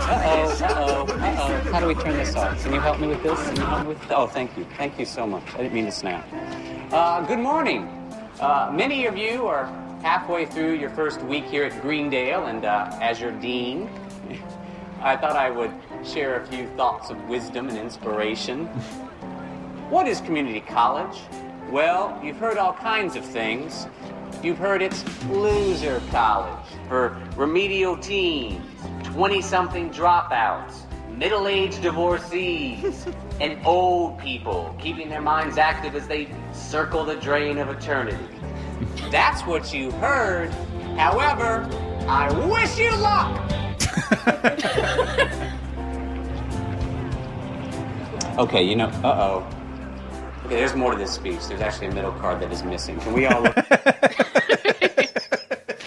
So good. And like everything he explained, it was a character turning to the camera. Yeah, to the camera. I don't. And it's a well shot show. I think they raised the bar in terms of Halloween episodes and Christmas episodes. Yes. Abed's Uncontrollable Christmas is must watch Christmas special to me. All stop motion animated. I just had the little clip someone sent me the other day that from the first season, Donald Glover and Joel McHale talking about football.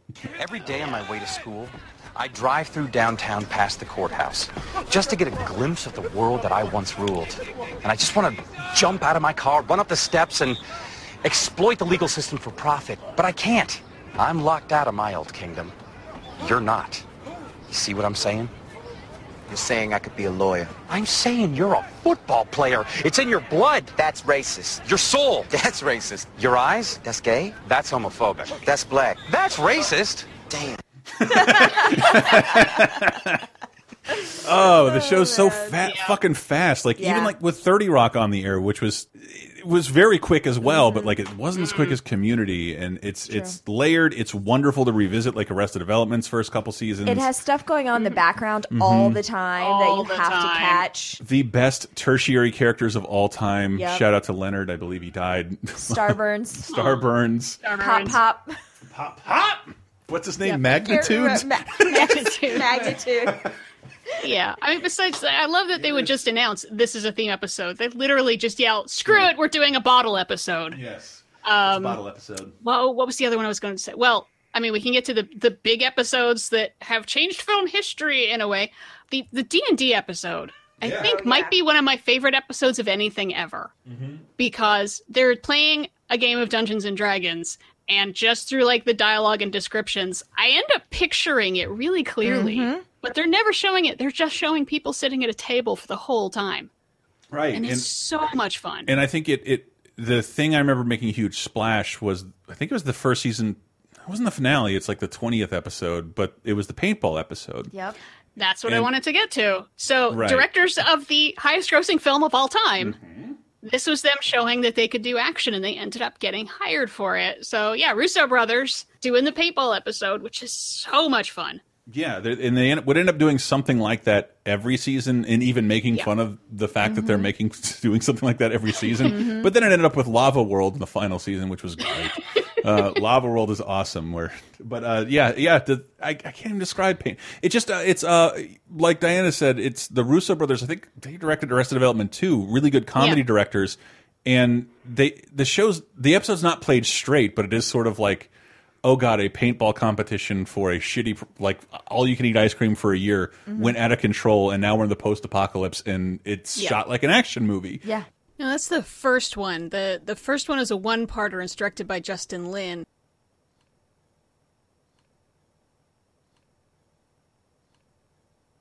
It's a really good show. So good. I think it's my biggest recommend of this episode. It is my biggest recommend of this episode. For sure. Agreed. It's the best show there being. Yeah, after you read those 2 books I mentioned, go back and rewatch all of Community. Yep. It's on Hulu.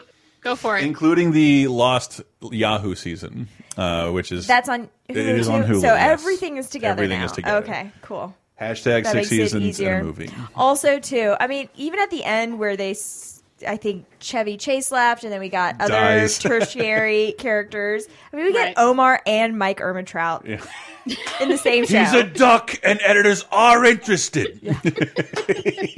That's pretty great. Oh my god! Hey, we had names for guys like you in the joint. We called them mean people. I watched Chevy Chase's death episode like twice a year because Walton Goggins comes in to present everybody. Oh my god, yes! Sir Walton Goggins. Your bright shining light. I'm like, here's your sperm. Sorry, you'll see the episode and it'll all make sense. But yeah, watch Community.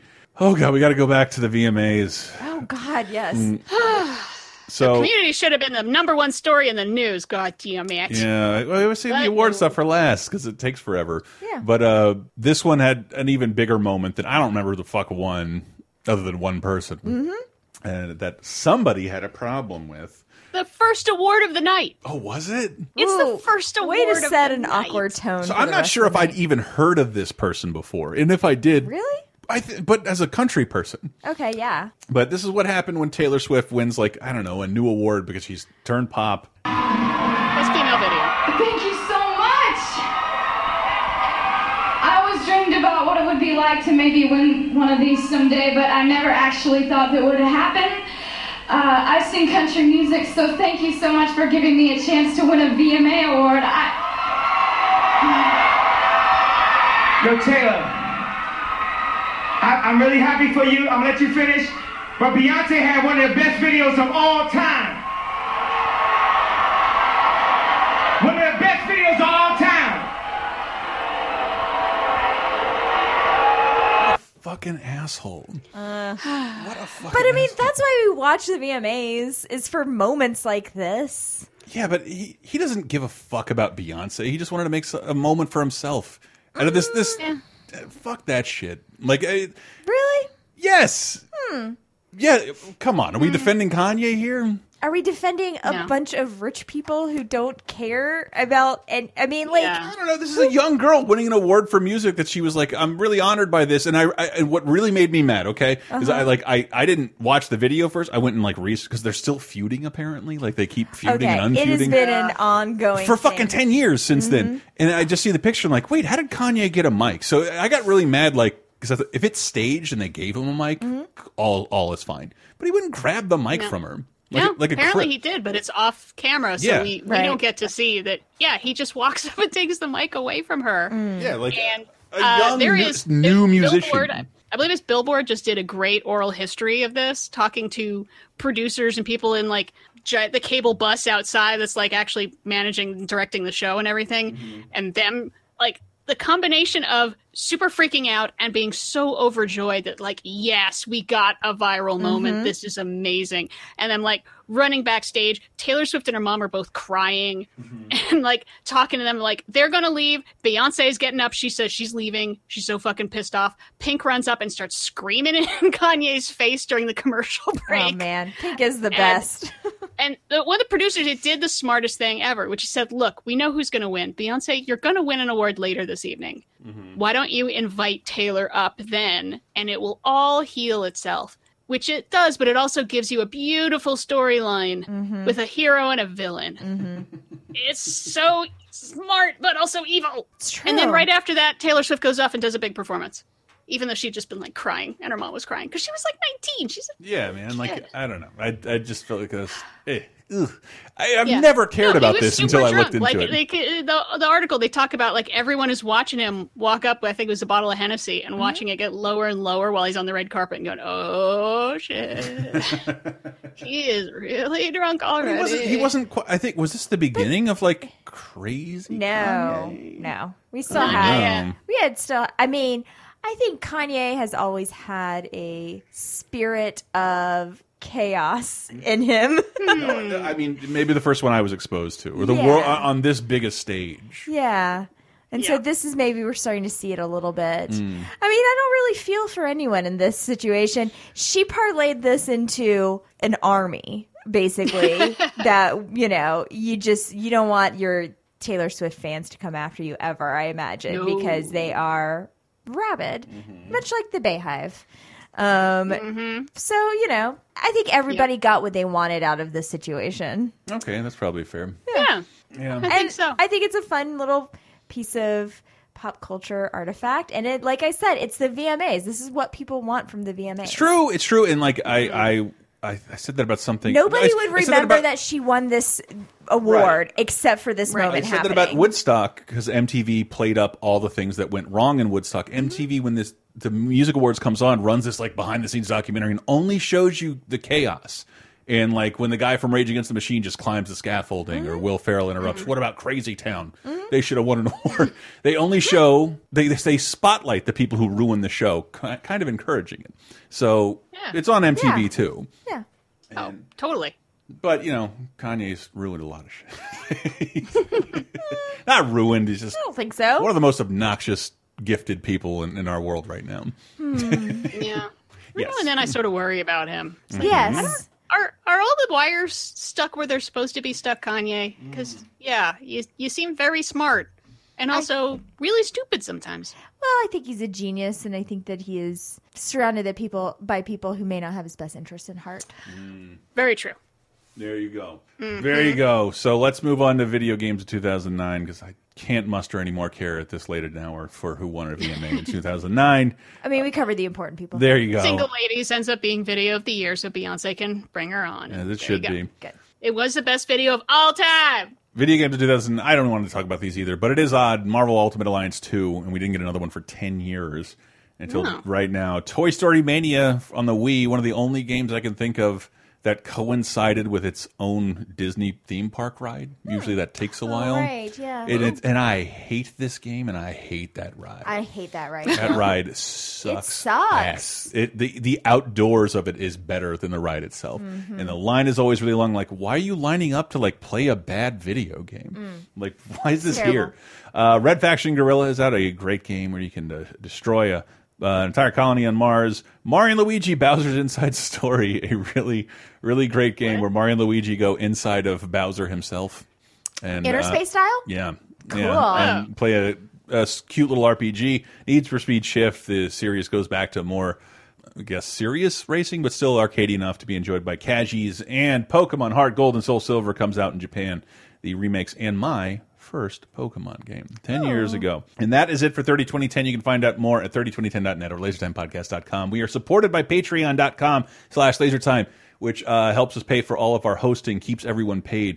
We really do appreciate all of our contributors. That helps out not only this show, but all of our other shows. Bonus Time, the weekly show you get just by being a contributor. That's exclusive to you guys. Laser Time and Video Game Apocalypse, our weekly video game show, and hopefully more to come. Di, where can people find you? They can find me on Twitter at ListenNerd, LeCineNerd, or see me teasing what's coming up on the podcast at 302010 Podcast, 302010 Podcast. And speaking of best things of all time, next week, we might have the best week of TV debuts of all time. I can't wait. Oh, I'm dreading it. All time. And Archer and Community on the same night. That's pretty awesome. No. All time. All time. Oof. Get ready, y'all. Oh, I'm so excited. That's crazy. All right, but with that, we got to know who be dead and who be alive. All right, so Deaths and Births, the spinning wheel of samsara. 2009, we lost Mary Travers of Peter, Paul, and Mary. She was 72. And we lost Patrick Swayze, who was 57. Fuck you, pancreatic cancer. That still is. It's still something I find hard to believe that Patrick Swayze's gone. I mean, yeah, because I wasn't watching Patrick Swayze movies in 2009 either. I mean, other than the old ones, Outsiders, Point Break, Dirty Dancing. I've seen Dirty Dancing more times than I can count. Like, talk about first crushes. He was one of my first crushes. That's fine with Outsiders and Point Break. Come on. Apparently a pretty good dude as well. And yes, by all accounts. And it was starring in a show at the time. Like just had the show, an entire show had to be canceled because what show? Yep. I think it was called The Beast.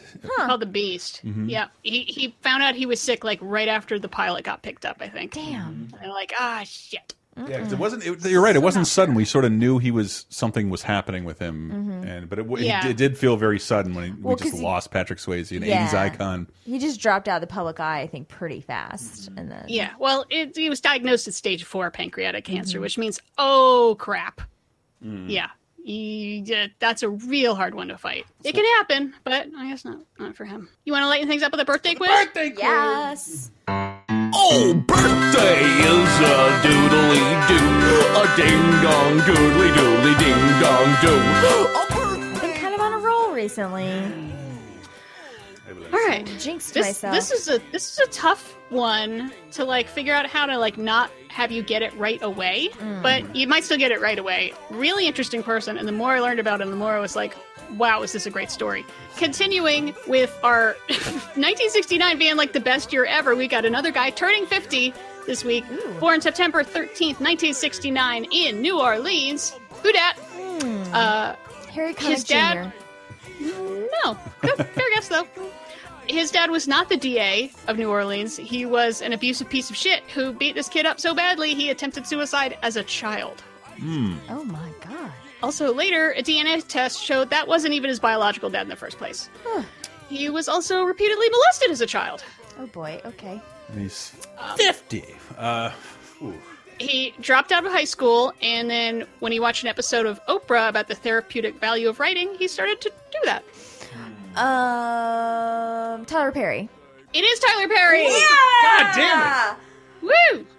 Wait, really? I didn't know he had such a tragic backstory. I didn't know that either. A horrible my backstory. God. And then, let me tell you, the rest of the story, he threw his entire life savings into putting on one of his plays, and it failed. Oh. It wiped him out. Then he rewrote it, and he rewrote it, restaged it in 1998, and it became a hit. He kept writing plays. They kept doing better and better. And in the last 20 years, he has written, produced, or directed 23 plays, 24 movies, and 10 TV series. Get it. Yeah.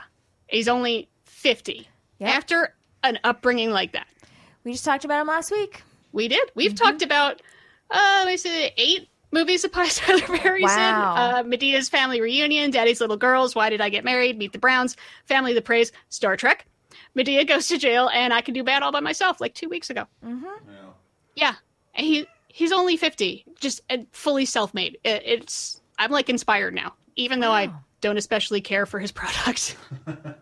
Well, that is like, oh man, I read some quotes from Spike Lee that were, Yeah. oh, pretty brutal. He inspired, much like Kanye West, he inspires strong feelings in people. Yeah. Good way to put it. Thanks. That is it for us. Once again, the show is executive produced by T.L. Foster and many other people at patreon.com/lasertime, supporting the whole LaserTime network, including 30-2010. We do appreciate your support. Price of, what is it? The price of a cup of coffee can help you support an entire podcast network and keep people paid and fed. This is my only job, and I love you for allowing me to do it. We are going to close out with Taylor Swift's "You Belong With Me" because award-winning video. Yeah. Award-interrupting song, and we will see you guys next week for what Diana says, one of the best weeks of TV ever, so stay right. The best week ever. All right, guys. She wears short